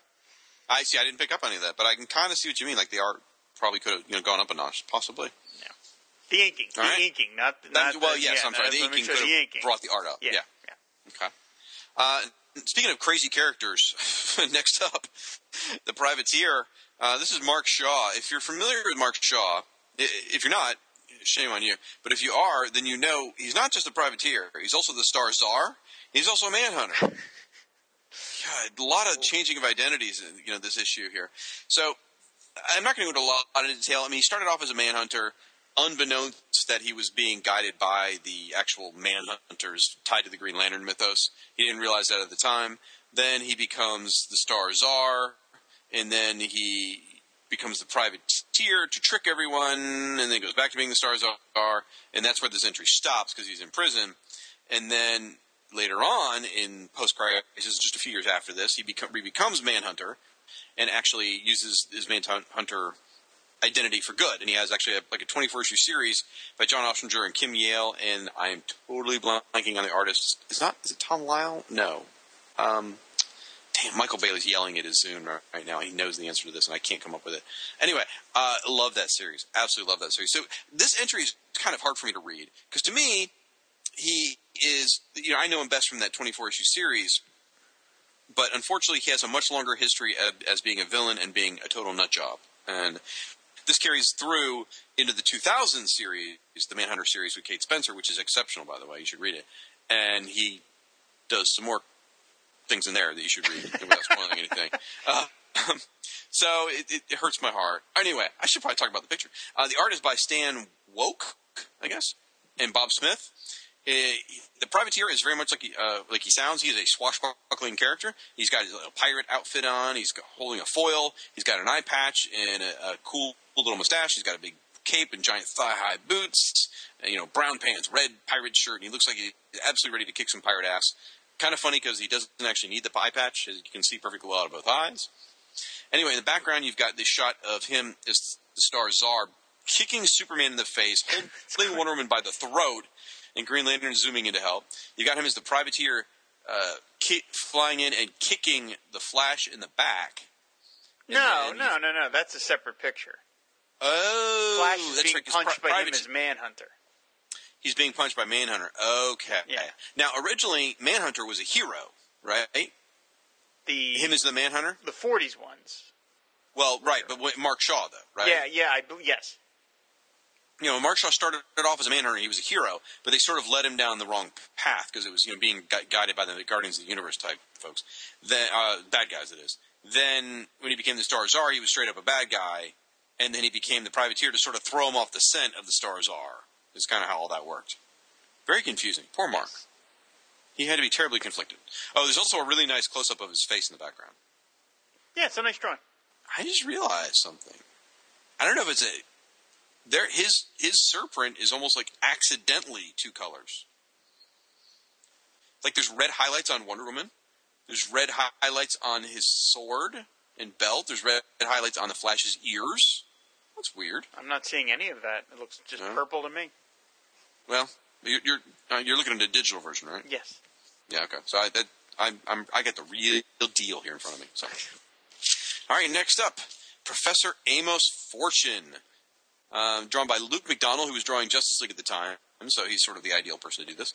Inked by Bill Ray, and I would say that basically he's a large man, and he's wearing, I don't know, it's not a robe. He's wearing a white robe with a white sash and white pants and white shoes, or black shoes with white spats, and He's got sort of an evil look. He's got greasy black hair that's kind of everywhere, and he's looking sort of down at you like evilly over his eye, the bridge of his nose, and one hand raised. In the background, you've got a close up of his face, and then you've got his wheel of I forgot what it's called, but it's anyways his wheel large of misfortune. There it is, and the Justice League people are tacked down to it from his earliest appearance. The foreground image I think is okay. I think the inking saves it probably. The background image, close up of his face, not so much. Oh, I love the face, really? I love that background face. Really? Yeah. I love the shadows and the Zipatone effect on the one side to give it a nice bit of lighting. I really like that. I'm glad somebody does. Now, this is another one of those situations where someone is aptly named from birth. Yeah, right, yeah, exactly. Professor Amos Fortune is all about luck and bad luck. In fact, he builds a device called the Stimoluck. All the way back to Justice League number 6. Mm-hmm. So, I love how it talks about in here. He's using the Stimoluck on the Justice League, and he's got this is the original Justice League, folks. And so he's got them at his mercy, but he overlooked one thing: John Jones, the Martian Manhunter, being a Martian, has no luck glands, so therefore he was able to thwart Fortune. Which reading, and I haven't read the issue in a long time, but reading that into itself. Martian Manhunter had no luck glands. Sort of explains his fortune in publications over the years. So, just saying. Now, this guy, he just built invention after invention after invention. It's kind of interesting. He was the founder of the Royal Flush Gang. That's a big deal. Yep. And then the entries just straight up call him a fat man. Which kind of took me aback. I'm like, wow, they usually just say, a larger proportion or something like that. But no, they just called him fat. Now, you have a long tenure with the old Justice League. I don't have much of an opinion on this character. What about you? No, I like him just fine. I mean, he was one of, kind of like we've talked about with Jerry Conway in the first dozen or so issues of Firestorm. The first 12 issues of JLA, Gardner Fox was just creating concepts left and right that lasted forever. Every new issue had a villain that is still used today. Kanjar Rogue, Despero, Felix Faust, Amos Fortune. I mean, it was just rattling them off. Dr. Destiny, one after the other. So, no, I like this character just fine. His Wheel of Misfortune was always a lot of fun, a goofy concept. But, yeah, he's always, used every so often, come back to bedevil the Justice League. It was cool. I like this drawing. I like the idea of using the current artist to draw a character that had really not been in the book for a long time. So it gives it kind of a nice connection to the old JLA. It's good. I was happy with it. All right. Yep. Next up, Professor Hugo Strange by Dennis Cowan and Art Nichols. Did a little research. As far as I can tell, this is the only time Dennis Cowan drew the character. I could be mistaken, but that's what my research came up. It's him in the foreground wearing a tuxedo and holding a cane and sort of like smiling maniacally. Looks like he's about to start singing Putting on the Ritz. It does. In the background, there's sort of a almost weird impressionistic drawing of him. I love that. That's pretty cool. I love that drawing back there. There's a background. Also, there's like these roided up guys beating on Batman. And in the background, you've got Batman. Finally, you've got Batman fighting Professor Hugo Strange in the Batman costume. You can tell because he's got the Batman costume and from underneath the cowl sticking out his enormous, crazy Amish beard. So, but he's an interesting character looking. He's bald, and he's got, like I said, a giant Amish beard and these little tiny spectacles. So, sort of an interesting looking character. I don't know much about this guy. I don't know that I've ever read a comic with him. It's one of those weird situations where my stepson actually knows more about this character than I do from playing the Arkham Asylum video game. He started asking me questions. I'm like, I don't know. Let me turn the tables. You tell me what you know about him. From reading the entry, what I know is he's obsessed with with Batman's secret identity.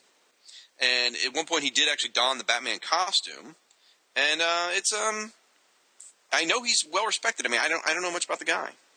Oh, well, first of all, I mean, he is an oldie villain. His first appearance is Detective Comics number 36, which means he predates Robin. Yeah. That's how old this character is. He played a large part in the Steve Englehart, Marshall Rogers, Terry Austin run in Detective Comics on Batman, and he was used incredibly effectively there. That is where I know him mostly from, were those classic issues where it was thought that he was dead, but he was still somehow finding a way to commit murders. Those are great. I'm not telling anybody anything, and anybody doesn't already know. Those are great stories, but he's used very effectively in those issues. And it's fair to say he's one of the villains that actually knows Batman's true identity. Yes. So, there you go. All right. Next up, Professor Ivo, the creator of Amazo. So, Ivo's motif was basically he always wanted to achieve immortality. And so he would do all these kinds of experiments to gain immortality, but they all went horribly wrong to the point where here his whole skin is mottled and almost lizard-like. Yeah. And just crazy weird features mixed with flesh and lizard skin, and it's just gross as hell. And he's sort of hunched over wearing a purple robe. Art by Irv Novick and Roden Rodriguez. In the Serpent, you've got a close-up of his face before he had turned all icky. You've got him commanding Amazo to battle Superman. Then you've got him with a bunch of Justice Leaguers in jars. You've got Green Lantern, Flash, Wonder Woman, Martian Manhunter, and somebody. Yeah. I guess it's really supposed to be Aquaman. I think it would have to be, because that is from the cover of Brave and Bold number 30, and there was no other member for it to be, but you really can't tell. And apparently they just didn't want to draw Aquaman. Yep. And he's standing there with Amazo. So I like the art. I think this is a very nice piece. I don't know whether it's more Irv or Roden Rodriguez which brings it home, but I think it's a really nice art piece. Now, a couple interesting things in his entry. He talks about at one point he reforms. I love this. Talking about he had gained a connection with Superman at one point. He said it may have had a greater effect on him, for after that, Ivo reformed. He did not go back to prison, but did grow a mustache, take a new name. As if like growing the mustache was a really critical piece of his origin. Which you get the years shaved off your sentence if you grow a mustache. Apparently so. And I didn't realize this. It talks about here, because, his goal, again, is always he wants to live forever. He's not immortal, but he is very long-lived. It talks about here he makes it up to the 30th century and faces off with the Legion. So I thought that was really cool. That's a nice little twist. And not too long after this, he is responsible for the death of Vibe. Yes, yeah, he goes crazy. He goes crazy for Cocoa Puffs later on. Yeah. All right. Next up, Prof Milo. Art by Mike Zeck and John Beatty. And I'll tell you, without looking at the names, I was convinced this was a Jim Aparo drawing at first. based on just sort of the white costume and the art style and the haircut. I thought it was a Jim Aparo drawing, and then I thought, well, maybe it's Jim Aparo with a Mandrake face, Tom Mandrake face. But it doesn't look like a Mike Zeck drawing to me. No? I don't know. I don't think so. To me, I don't think it does. Well, this was when these guys were teamed over at Marvel doing Punisher. Right. So this was sort of DC being a little cheeky and bringing them over together to do this obscure character. I love the all the detail disappears down his legs. It's just sort of an abstract-y thing, but it's really nice. I didn't notice that. That's really cool. Yeah.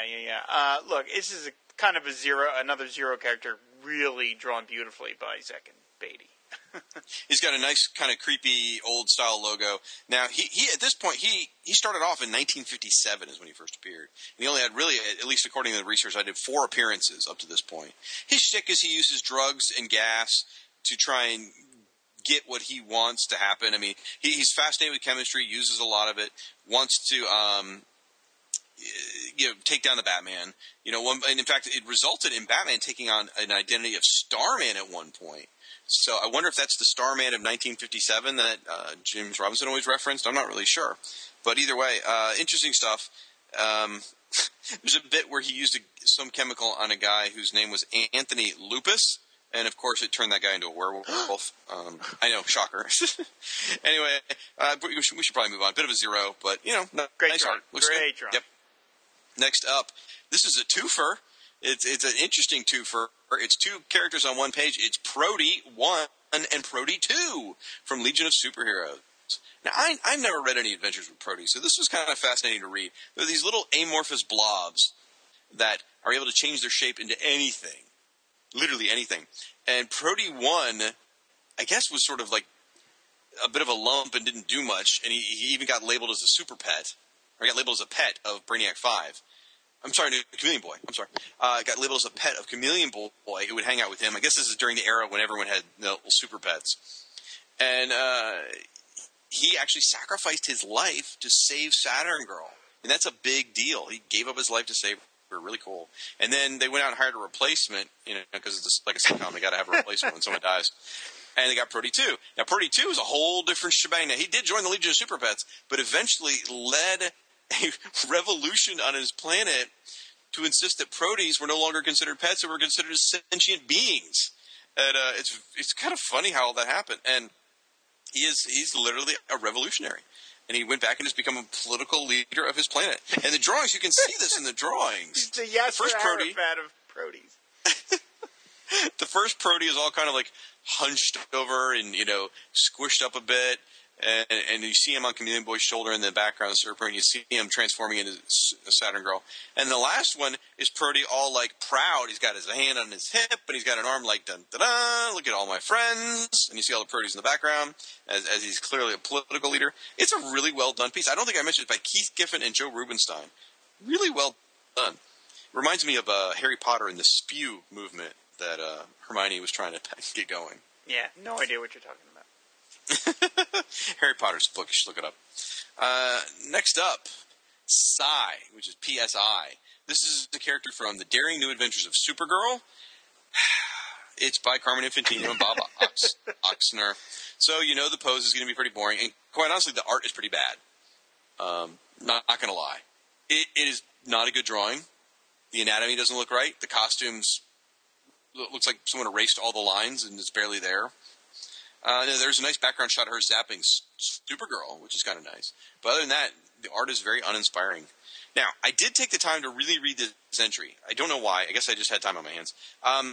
When she was a child, she got these mental powers at age 12, and then her parents died. She was being studied by these scientists, and her parents died. So the scientist adopted her, a guy named Pendergast. And he was sort of nuts, and he thought like the world was being taken over by something called the Decay. So he trained her to fight the Decay. And when she became an adult, she ended up fighting Supergirl and realized she was mistaken and stopped and didn't want to do that anymore.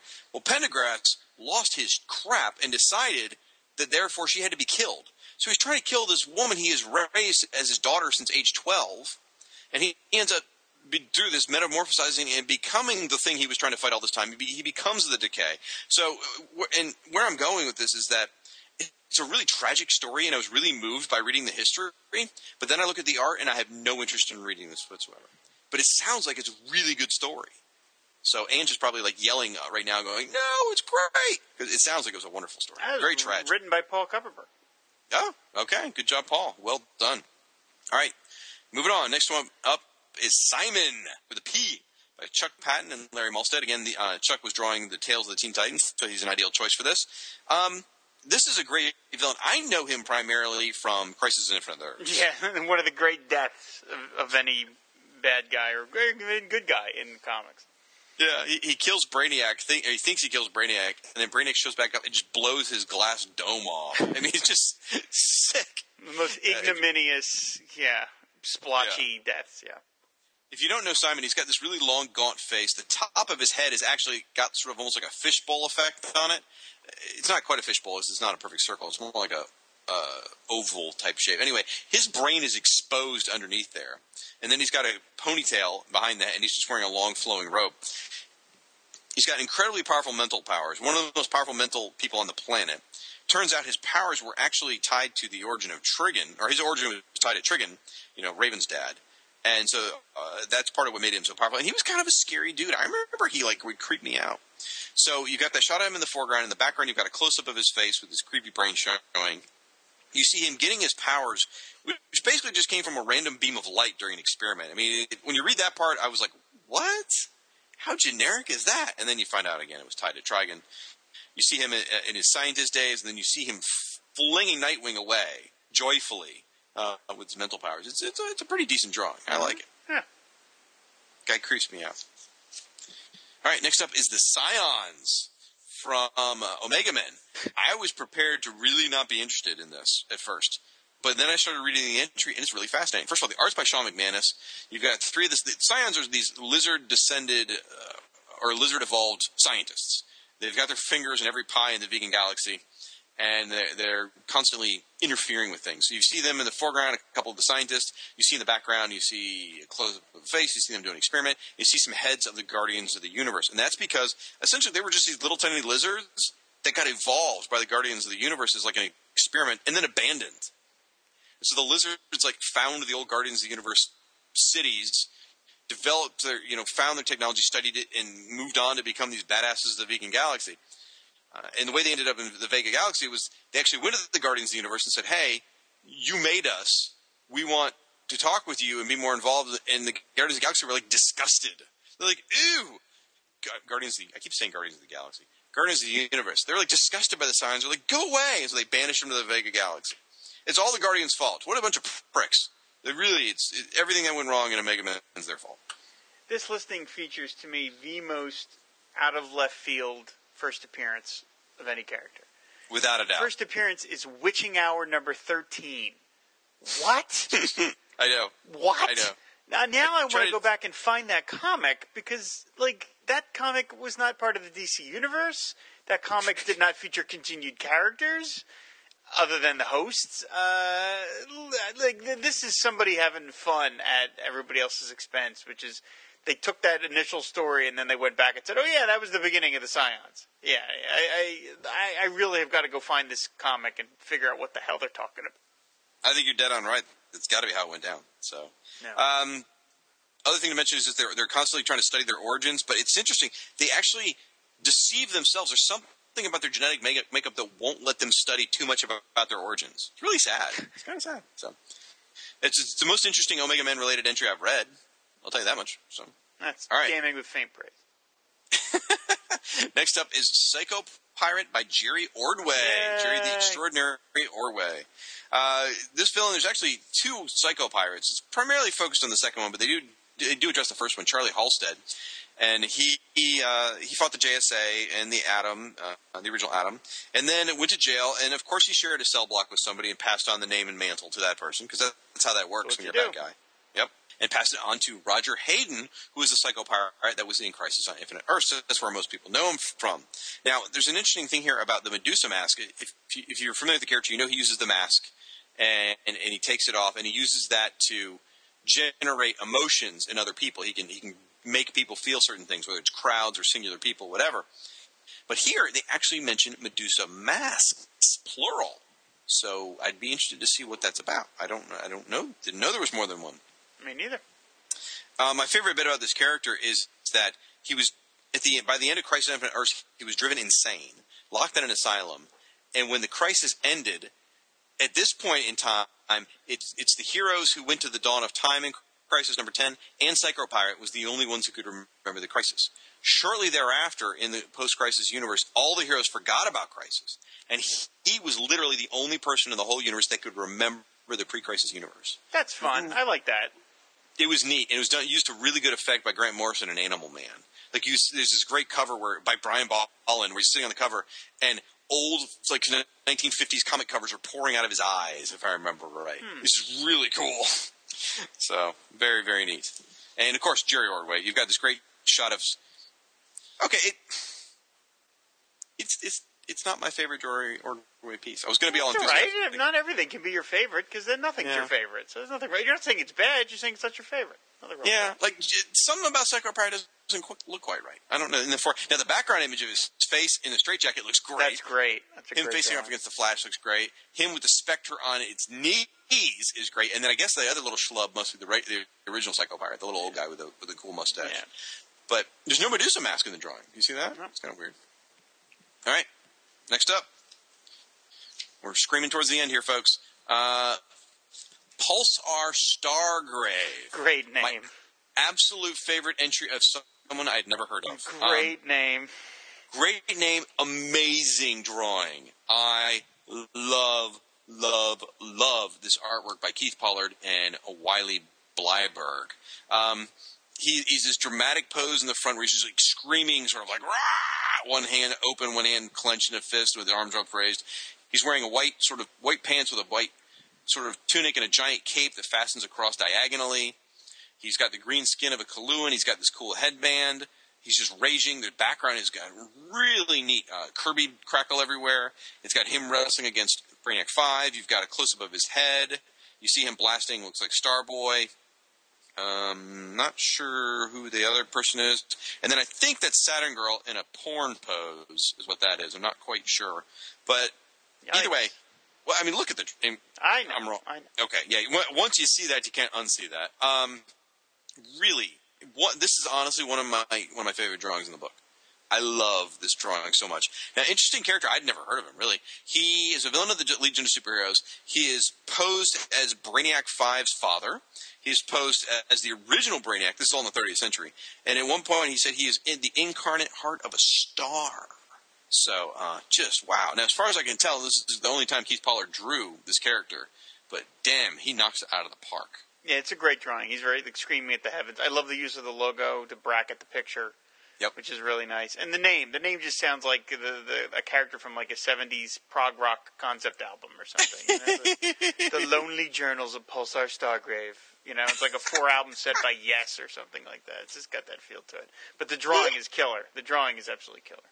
Yeah, a great use of Kirby Crackle. I'd like to see him fight Martian Manhunter. That'd be interesting. Why you gotta be racist like that? Just because he's green? Yeah. Yeah, and throw in Hulk, too. Yeah. Oh, it's people like you. All right, next up, Punch and Julie teaming up here. This is a fun entry. It's by Art Adams and Gary Martin. You don't get to see Art Adams enough in Who's Who. You've got Punch and Julie in the front. They're characters that are based on puppet characters. And Punch and Judy, she changed her name to Julie rather than Judy, but it makes for a fun combo. So he looks very much like a Harley Quinn jester kind of thing. She looks like kind of a sexy. She's just hot.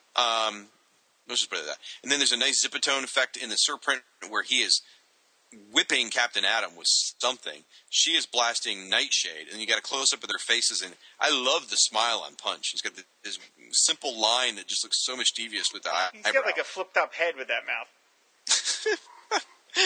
It looks like the South Park guys, Terrence and Phillip. Yeah. And then and she looks beautiful. So I really dig this one. I love Gary Martin as an artist. I love Art Adams. It does feel like there's a little more open space, maybe. Like almost the Zipatone was used to fill some of the open space by accident or something. Yeah, those figures could be a little bigger. Yeah, but overall it's nice. There's a weird effect at the top. You know, they give the personal data for Punch. They give the personal effect for Judy. And they had to like identify which column was which, but the text is really tiny. It's sort of strange. It just says Punch, Julie. And Julie. Right.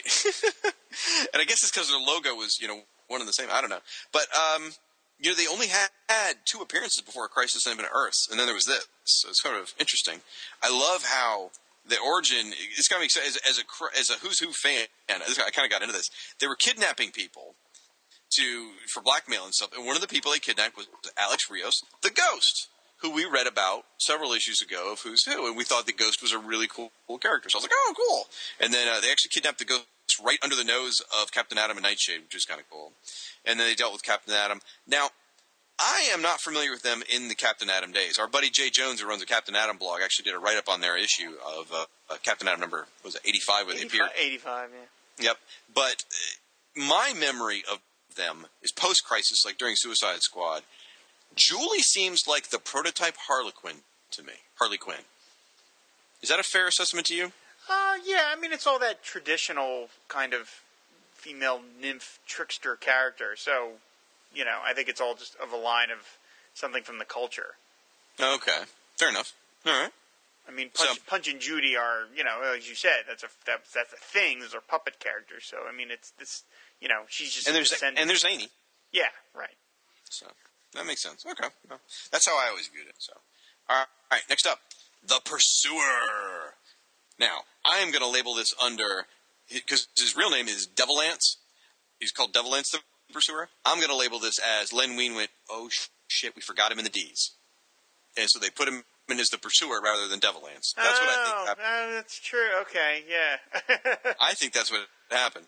And it's done by Jack Kirby and Greg Theakston. Wonderful, wonderful piece. I love this. He's in the foreground, very action-oriented, coming at you with his giant bladed weapon. You've got the background. I love it when Kirby does the panels, like the crazy jagged panels. He does some nice ones here of him fighting the Forever People. A close-up of his face, and then Infinity Man. Now, for those of you who know, we tend to make fun of the Forever People on this series, in this series, primarily because they're the one Jack Kirby creation no one seems to care about, including ourselves. What I love about this, though, is he killed the Infinity Man. That's what makes Devilland so great. The Forever People would switch places, like they do, by our powers combined, Captain Planet, boom, wham, they would combine. They would get shunted to another universe. Well, Infinity Man came to ours. They just switch back and forth. Well, Infinity Man and him and the Pursuer killed each other, and so the Forever People were trapped in the other universe. It's awesome. I love it. Good job, man. Can I give you my alternate theory as to what happened? Sure. Okay, I believe that when Dick Giordano so cruelly and unceremoniously struck Prez from this volume, they realized they had an extra page. And they were never going to give this guy his own listing, and they were like, well, now we got an extra page. Who do we have that we can stick in at the end who's like a P character, or a PR, or an R character, or a Q character? And they're like, Devilance the Pursuer. Sure, yeah. We can put Hulk under I for Incredible. That would make sense. Sure. So let's just do that. I love the drawing, though. I think the pose is great. He's shoving his big knife thing right in your face. That's great. It's really well done. This is one of the Kirby. This is a great Kirby one. I love this. So I think we're both in agreement. Then this was an afterthought. I feel I should ask Bob Greenberger. We're probably both wrong, but I'm going to tell myself. I'm sure. Yeah, it's like no. The entire Who's Who index was built around this one character. Anyway, yeah, exactly. You get your inside back cover with your ads to other books. You get a really nice Legion of Superheroes ad. Finally, Sensor Girl revealed. You get a All-Star Squadron with all the faces of the All-Star Squadron. Well, not all, but many of the characters from issue number 59. Great one. You get a Blue Devil cover. Hot damn. Infinity Inc. Secret Origins with Crimson Avenger. That is an awesome, awesome, awesome cover. And you get Superman and Blue Devil. So you actually get 2 Blue Devils on this cover. You can't get any better than that. A couple things worth mentioning, and this is why I told you were dead wrong about Phantom Stranger. It says, rumors about the Phantom Stranger are explored in Secret Origins number 10, which would only be about 5 months away. Then you get the Phantom Zone gets mentioned, as you talked about earlier. Rumors about the Phantom Zone. The final fate of the Phantom Zone is revealed in DC Comics Presents number 97, which would only be about a month from now. And then Power Girl, it says, learn some new things in Secret Origins number 9. And I'm trying to remember if that was the Atlantis origin. No, that was her own miniseries when she learned about Atlantis, which turned out to be bogus, huh? Yes. Okay. Anyway, and that, folks, is Who's Who, number 18. Overall, a decent issue. I think I was more excited about it when I started reading it and a little less excited about it when I finished talking about it, maybe. There was definitely some entries in here I loved, but there weren't probably as many superstar entries as some of the other issues. Is that a fair assessment? Yeah, I think so. I think there were a lot of great characters, and some of which didn't get, I don't think, quite brought to life as well as they should have. But I'm not going to get into that again. I already said it, Plastic Man. Fangirl. But see, now I feel just the opposite. So, we all had things to enjoy in this issue. Some really nice art. Really nice art. Yeah. So, all right, folks, we are going to hit your feedback in our little segment we like to call Who's Who, How's, and Why. Now, if you want to communicate with each other on the social medias about Who's Who, please use the hashtag #PoundFW It'll help your fellow fans of Who's Who find you, and you guys can discuss certain variable points and why Power Girl should have been drawn by Dave Stevens, whatever you want to talk about. If you don't mind, also, our iTunes reviews are running a little dry. You guys have been absolutely phenomenal in giving us so many iTunes reviews. We've gotten, I listen to other podcasts, and I look at our number of iTunes reviews versus other people, and I am flattered. I am floored by how involved you guys have been. However, I'm asking for a few more if you don't mind. It's been a little while since we had some. It helps raise the profile of the show and helps more people find it. So if you don't mind, we would appreciate it. We're going to have to do an abbreviated version of feedback this time, guys. We're running pressed for time. We've already been chatting for quite a while because it's my fault. Yep. When Shag leads the series, the book, we have no time for feedback. It's not true. We have time. We just don't have as much time. So, without any further ado, I'm going to stop, catch a breath, and take a drink of Diet Mountain Dew while I let Mr. Rob talk a little. All right. So we got an email from Negative Steve Mandel, Mr. Comedian. He said, I didn't mean that as sarcastic as it sounded. One of your commenters lamented that there was never a team-up between Grodd, Ultra Humanite, Monsieur Mala, Titano, and the Gorilla Boss of Gotham. There was an episode of the Brave and the Bold animated series called Gorillas in Our Midst, where Grodd, Mala, and Gorilla Boss joined forces to form GASP, short for Gorillas and Apes Seizing Power. Awesome. I forgot about that. God, I love that show. Oh, it was such a good show.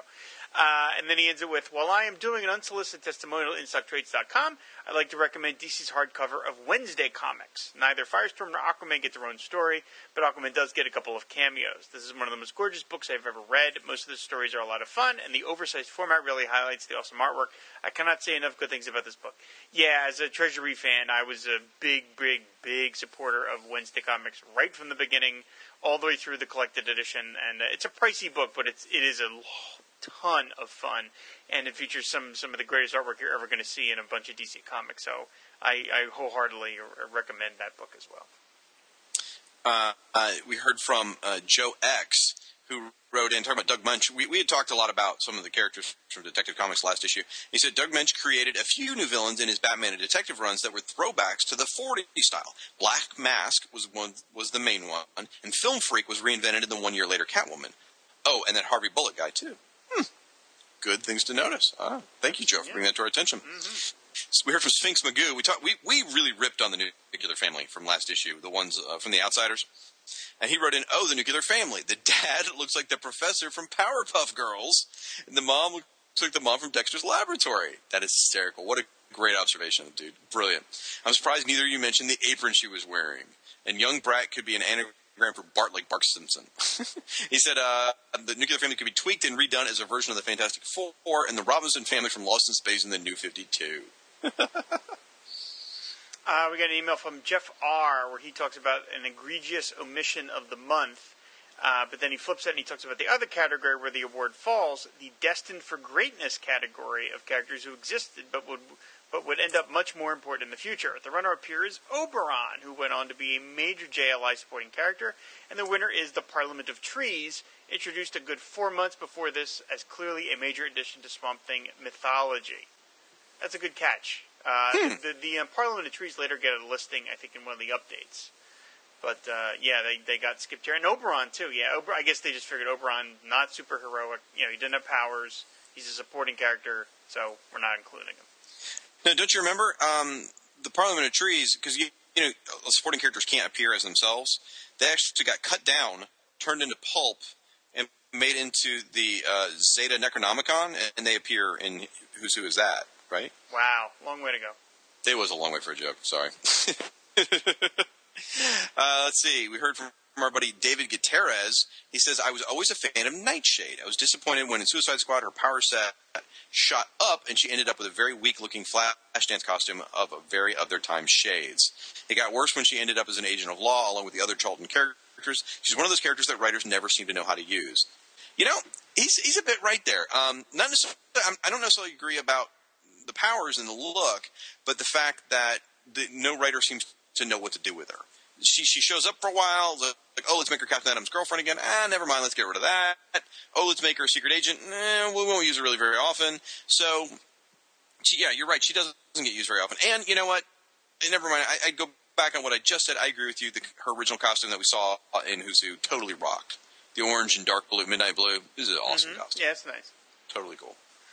We got an email from someone who just calls himself the KOT, and he mentions that, or I guess he or she, it's probably he, just stumbled on... Let's be real. Let's be real. Just stumbled on the site and super excited about the podcast. So thanks for joining us, KOT, and let us know what you think of the episodes as you listen to them. Cool. We heard from our buddy Siskoid. Siskoid runs a series of entries on his site called Siskoid's Blog of Geekery, sort of a companion to this podcast called Who's This? And he's got some out there on his site covering Nightwing and Flamebird. He's got some covering the Nuclear Family. He's got some covering Night Slayer and Onyx, and I'm sure I'm missing one or two more. So but definitely head on over to Sisko's Blog of Geekery and see those as, again, like sort of a complimentary addition to this podcast. He makes a point about Outsiders HQ. A total. He hates the Outsiders. Yeah, know that going He does, yes, he does. A total waste of space, I agree. Station Markovia sucks, just as the Wayne Foundation's building's basement did. To think, the Fortress of Solitude didn't get an entry. Think about that and try not to tear this page out. You know, I love the Outsiders, but he's completely right about that. I had forgotten entirely that the Fortress doesn't get a listing. So for Outsiders HQ to get one and the Fortress not, that is, that's crazy. That's absolutely. Crazy. See, he wrote about Paradise Island. We need more Kanga races in modern comics. Talking about kangaroo races. Was there some kind of continuity where the Amazons did come from the Amazon, or is Shag reversing history like we're on Earth 3? The forest is named after the Greek myth, not the other way around. Whoops, my bad. Yeah, I make mistakes. It happens. Now, a contrary opinion here, as we heard from Luke Giaconetti, who is a fan of the Outsiders. He said, the Outsiders, one of the more infamous five-man band villain teams. He's talking about interesting mix of characters. Sorry. He named off a lot of different characters, and just in general, he was giving a shout-out to enjoying the episode. I'm sorry, I got a little ahead of myself there. I get excited. I understand. We got an email from Kyle Benning where he mentions, is Rob starting to come over to the dark side of composite Superman lovers? No, Kyle, I'm not. I was just saying, compared to the giant fail, which is Nightwing and Flamebird, composite Superman is actually pretty cool. I still think composite Superman is ridiculous. He's just slightly less ridiculous than Nightwing and Flamebird. That's what I'm saying. I think I was resentful that with real estate and Who's Who so vital, giving an alternate Superman identity a listing, even though they later became some other friggin' Kryptonian. No.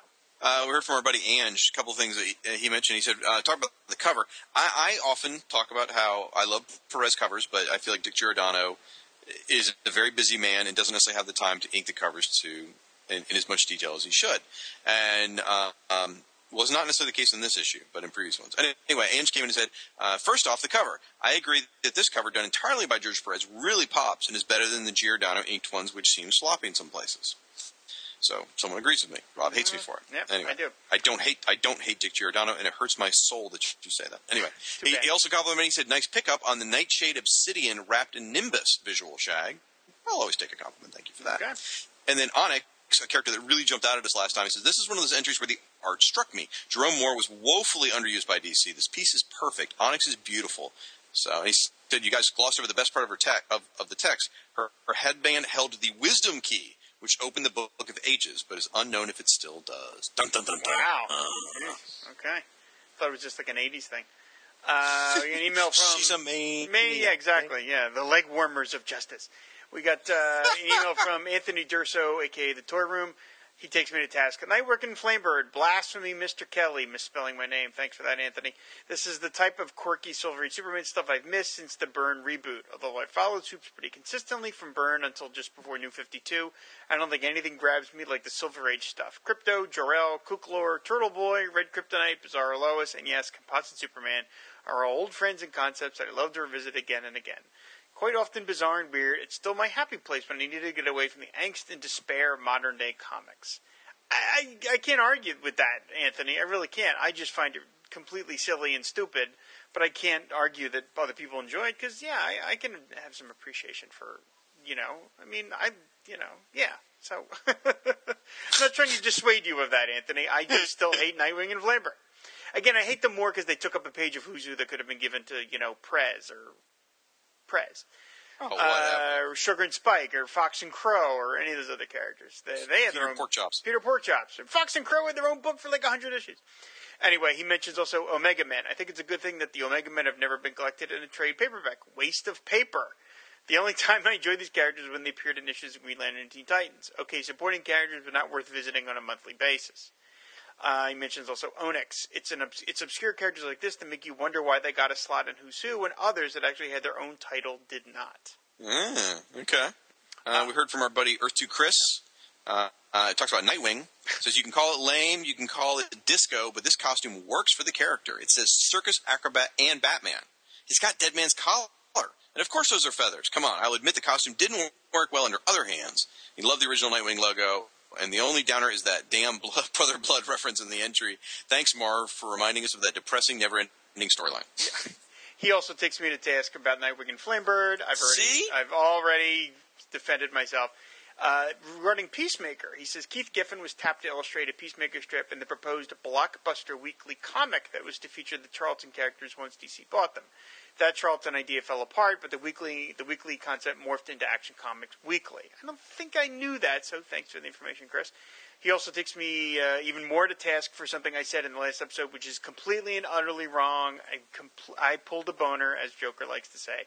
The Penguin was not the first Batman villain on the TV series. It was, of course, Frank Gorshin as the Riddler. I don't know why I said it. I knew it. I knew I was wrong. I don't know why I kept saying it over and over again. Everybody got on me on that about a minute after we posted the episode, so I completely screwed that up. It was, of course, the Riddler. It was the first villain in Batman. Speaking of the Penguin, we heard from the famous Jack Dower, the world's largest Penguin fan. He says, "Ahoy, fleet commanders! Finally, it's here. I was simply salivating at the thought of the sinister Sultan of sartorial splendor getting his entry in Who's Who. It did not disappoint. Commander Kelly was kind enough to send me a scan of the entry a while ago, which I have hanging prominently in my cell or room. I love the art here. Skipper Shag is right that it does look like a great Superpowers ad. So there you go, buddy. That one's for you, pal." You're welcome. Count Druncula, he left a comment on the Aquaman Shrine. "Rob, I'm going to leave this here on the Shrine as a show of support because I hate Shag. I've been thinking about... Screw you, Count Druncula. I've been thinking about anthology books and their lack of sales success that's come up in the last couple episodes of the podcast. It seems that every fan sees them as the last bastion of hope for unpopular characters, while wizened cynics dismiss that they would never sell. I've been reviewing Action Comics Weekly over at my Black Canary blog, and while I have no idea how well or how poorly the book sold at the time, I think that kind of anthology could find success today." And then he could find sex today? Sex today. I would like that. And then he goes on for some other ideas about how to make Action Comics and Detective Comics bumped up to like 48-page books and make them anthologies with, of course, Superman and Batman being the sales drivers.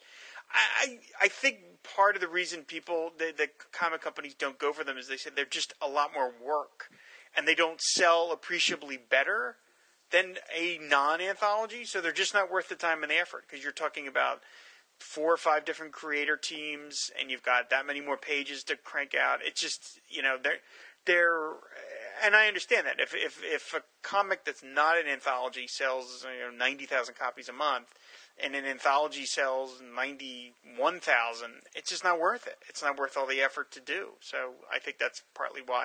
And there just isn't... DC and Marvel used to use anthologies to train new talent. And DC and Marvel doesn't really do that anymore. They kind of want their artists coming to them as superstars already. Basically, that work has been farmed out to independent comics. So they're just, yeah. Well, I was going to say, to be fair, and to give DC some props, in recent years, they have pushed those backup strips. I don't remember what they have a term for them. I don't remember what they call them. Where they would do, like, an 18-page front story and an 8-page backup story. And, we saw some in Teen Titans with Ravager a while back. We saw, just as recently as Justice League of America had a backup strip with Martian Manhunter for a little while, which probably would have gone longer if it hadn't been for so many crossovers and some unfortunate, untimely deaths. DC has done backup strips, And that's not an anthology, though. That's a little. It's not an anthology, but it's a half a step at least, know. So after his big diatribe where he mentions, not being on my site, whatever, screw you, man. Tim Wallace came back and wrote the words that I don't think has ever been typed before. Count Dracula is a genius. He says, I'm sure this has potential to be a nightmare from an editorial perspective, but as a fan, I like the idea of anthologies and pinup books for that matter, because I like the idea of being exposed to different artists and writers and characters. So it is a shame that we are missing that opportunity. I'll give you that.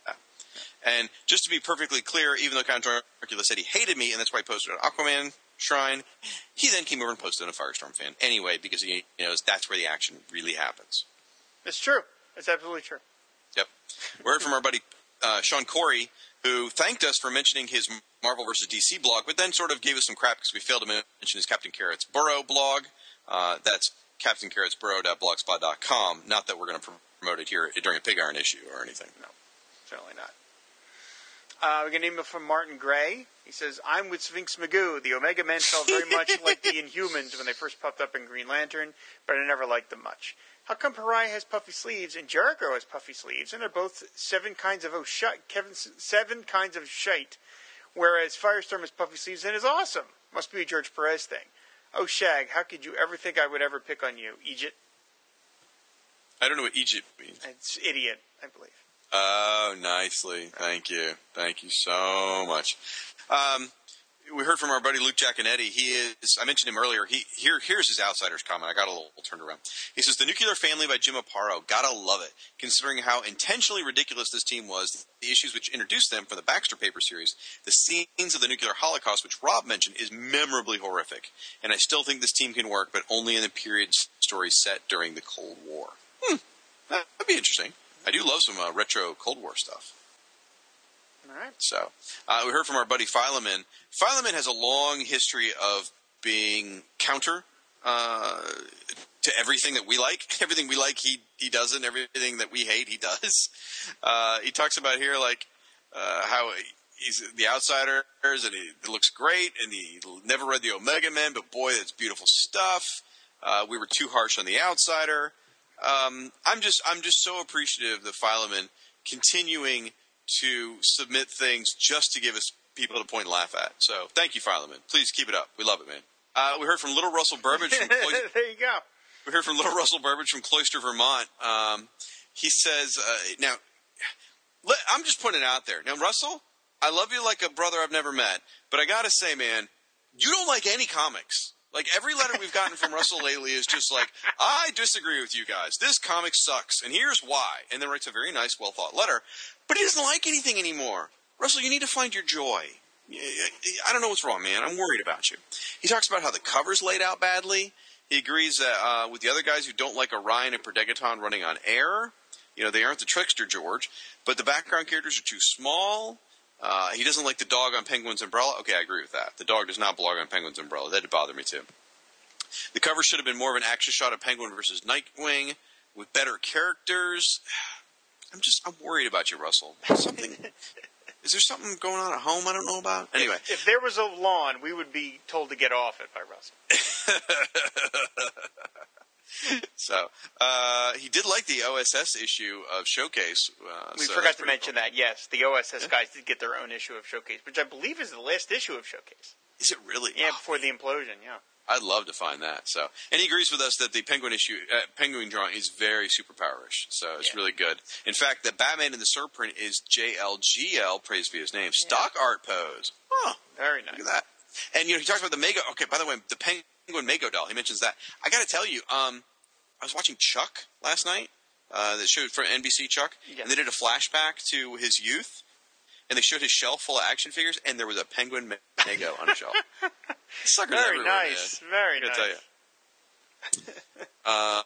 Michael Bailey from Fortress of Bailey 2, one of our buddies, wrote, the subject line of his email was, "Hurry up, we got to get to Northwind." And he says, the subject of the email, "Hurry up, we got to get to Northwind," was uttered by Shag during the course of this episode. I feel as though we need to write this moment down in history because this is the first and last time anyone will ever say these words. I love me some Infinity Inc. In fact, Scott Gardner and I have recently restarted Tales of the Justice Society of America over Two True Freaks, so it's pretty obvious that he has a love for the Infinitors. Having said that, Northwind is the least appealing character on the team, a team that consists of people named Brainwave Jr. and Silver Scarab. Lovely. So, We of course got an email from Diablo Frank. Many points. Number 2, there's a scene in High Fidelity where Jack Black's character calls out John Cusack for making a safe pussy choice on a top 5 music countdown list. Saga of the Swamp Thing? I wouldn't say Rob sounds like Kyle Gass, but he does kind of sound like Ira Flato. I can take that. I would like to take this opportunity to defend Tenacious D's eponymous 2001 debut album as one of those infectious releases of the aughts, though. Yes, Frank was saying that me telling people to buy Saga the Swamp Thing was a safe pussy choice. I can't argue with that. I do love that movie, and it is better to burn out than to fade away. That's all I'm going to say on that. okay. He also mentions cheers to Sean McManus for collecting a full page rate for Nimbus while only having to draw a head, a hand, and pour India ink over the rest of the figure. Hey, man, as a fellow artist, I can appreciate that. Good for him, man. If he managed to get that page done by noon and go out for the rest of the day, more power to him. We heard from him. His bullet points got sort of crazy and frenetic after a while. The letters just stopped and numbers appeared and swastikas and omega symbols and Thank stuff. God for wingdings. Right, exactly. So I corresponded with William Esther Loebs years back, and he confirmed that there was some sort of contractual obligation between DC Comics and the William Moulton Marsden estate that required a certain number of Wonder Woman comics to be published. I assume that's the reason the Legend of Wonder Woman was created as a stopgap between volumes. My understanding is that DC is now 100% owns Wonder Woman without any such stipulations. I've never been able to will myself to read that miniseries. I think that miniseries was fun. There needs to be a documentary about that guy. Ooh, man, there is some crazy crap in that guy's life. He created Wonder Woman, invented the lie detector, and managed to talk his wife into allowing a second woman into their relationship. And this was in the 40s. Yep. That's an interesting guy. Crazy stuff. That's a movie. Come on. Somebody make that movie. Yes. We heard from Zeb Oswalt, who backed us up. He said, Atari Force was awesome. Pack Rat was one of my favorites as a kid, him and Dart. And he said, I think, he just shortened it to Lopez, praise be his name, was still drawing Atari Force back then. So, very cool. Always good to hear support for the Atari Force. Eugene Hendricks wrote in, during the last episode, Rob was talking about Wonder Woman, and he mentioned a landing strip on Paradise Island and said it was not a euphemism, which totally stunned me. I couldn't do anything for a moment. In fact, I think Rob had to edit out about 30 seconds of pause. Because Rob made his landing strip comment. I had a few moments of stunned silence, and I said, oh my God. And then Gene Hendricks says, my wife said, did he just get the joke? And he says, no, he's just shocked that he wasn't the one to say it. Then Dale Russell came back and says he wants the job of bush trimmer at the landing strip on Paradise Island. Don't we all, Dale? Don't we all? And J. David Waiter commented, he goes, oh, joy, Northwind said nobody ever. Bringing it all back home. And then finally, we're going to give out a Yellow Dot Award. I don't know if we gave one out. I don't know if we gave one out last time. I think it's been a little while. It's been a little while. So we're giving one out this month for work above and beyond the Call of Duty. This is going to go to Siskoid. A previous winner of the Yellow Dot Award. Yes, he is sort of, yes. I'm trying to think of that guy. There's somebody who's won like 60 Grammys. I'm blanking on who that is now. It's like Tom Hanks whenever he wins an Oscar. It's like, oh, great. Another one. I got to get a bigger mantle. Yeah. He posts a quote that we said. He said, someone should crunch the numbers on how many issues of Who's Who were wasted on New Gods, Omega Men's, and Atari Forceans or Ataritarians. Now, did we say that or did Frank say that? I don't know. I think we did, but I don't remember the Ataritarians part. Either someone said it, though. Somebody said it, and he writes, challenge accepted. I guess hopefully wearing a suit at the time. New Gods 33, Omega Men 16, Atari Force 10. Wait, the order you read that was a little confusing. So it wasn't 33 Omega Men. It was New Gods at 33. Yeah. Omega Men at 16 and Atari Force at 10. Right. Okay. What was I saying? Well, it just you kind of read it together fast. Like anyway, okay. I'm reading it in text and I got a little confused. Okay. Anyway. Free of any New Gods, Omega Men, Atari Force content, volumes 4, 19, 21, 24. Disclaimer. 4 issues. 4 issues. Disclaimers. I did not double-check these figures. The New Gods include Mr. Miracle and Forever People material, but not Jimmy Olsen Fourth World material, so that's basically limited to Guardian and the Newsboy Legion, which both originated long before. For the Omega Men, I counted all the Vegan system nonsense. But wait, it doesn't end there, does it? There were updates. The 87 update adds 5 pages of New Gods. The 88 update adds 3 pages of New Gods. Who's Who and the Legion adds 3 pages of New Gods. The 1990 loosely version of Who's Who adds 28 pages of New Gods. This time I did count Jimmy Olsen Fourth World stuff, specifically Intergang and the Cadmus Project. I also counted the Desaad corrected reprint. Obviously, those 28 pages are really sheets, and so it could be counted as 56 pages, but I haven't. The 93 update doesn't add any pages to any of the franchises. So official Who's Who releases final tally. New Gods, 72, Omega Men, 16, Atari Force, 10. Make of that what you will. What we make of that is a Yellow Dot Award. That is you have earned the Yellow Dot Award, man. Wow. That is amazing that somebody took that much time out of their day to do that. Now, personally, I don't have a problem with the New Gods being in the book. Omega Men could be argued, but they just get on my nerves. Atari Force, I love them, but they should not be in the book. They should not be in Who's Who. Omega Men needed to be in the book as a team with some of the central characters getting their own listings and the rest not. Yes. Okay. It definitely doesn't deserve 16. Tigor, Primus, Callista, and Brute, and that's probably about it, really. I love the count, though. I mean, this is great. Yeah. Well done, Siskoid. Thank you so much. Well done, sir. Well done. Enjoy your second or third Yellow Dot Award that you've earned at this point. And he actually created for us the yellow pixel dot. He did. So. He gives it to himself. Well done. Go ahead and email it to yourself, Cisco, if you don't mind. I call him Siskoid, sorry. All right, folks, that is another Who's Who issue in the can. Woof! So go ahead and go to your long boxes, dig out issue 19, get it ready for next time. And we're going to have a little bit of fun with that one, so be sure to read ahead, and we'll go through it together. In the meantime, you can find Rob at AquamanShrine.net. He's also on Facebook and Twitter under the same handle. And then you can find me at FirestormFan.com. You can also find me on Facebook, Twitter, Tumblr, Google+, and Instagram under the same handle. And Rob, tell him that Tumblr address one more time. fireandwaterpodcast.tumblr.com. Awesome. And where can they email us? firewaterpodcast@comcast.net. Yep. And if you'd rather not email us, you want to do it in a public forum, hit us up on our sites. And believe me, the rest of the Who's Who listeners will chat with you about your thoughts. So, I was working on a tagline. So, how's it sound? As we go out, we say, thanks, folks. Come out next month. We appreciate it. Thanks for listening. And who's next? Good. I like it. All right. Who's next?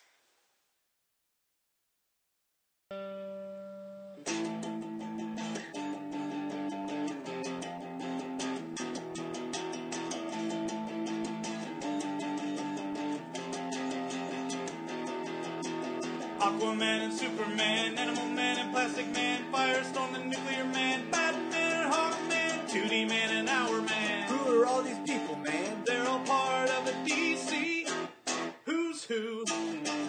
Ultra Boy and Booster Gold, Lightning Lass and Hippolyta, Phantom Stranger, Etrick and Arisia and Woozy Winks. Hey. What? What about that one guy? What guy? Mr. Pretzel, Mr. Lipstick, Mr. Mitzelfuzzle?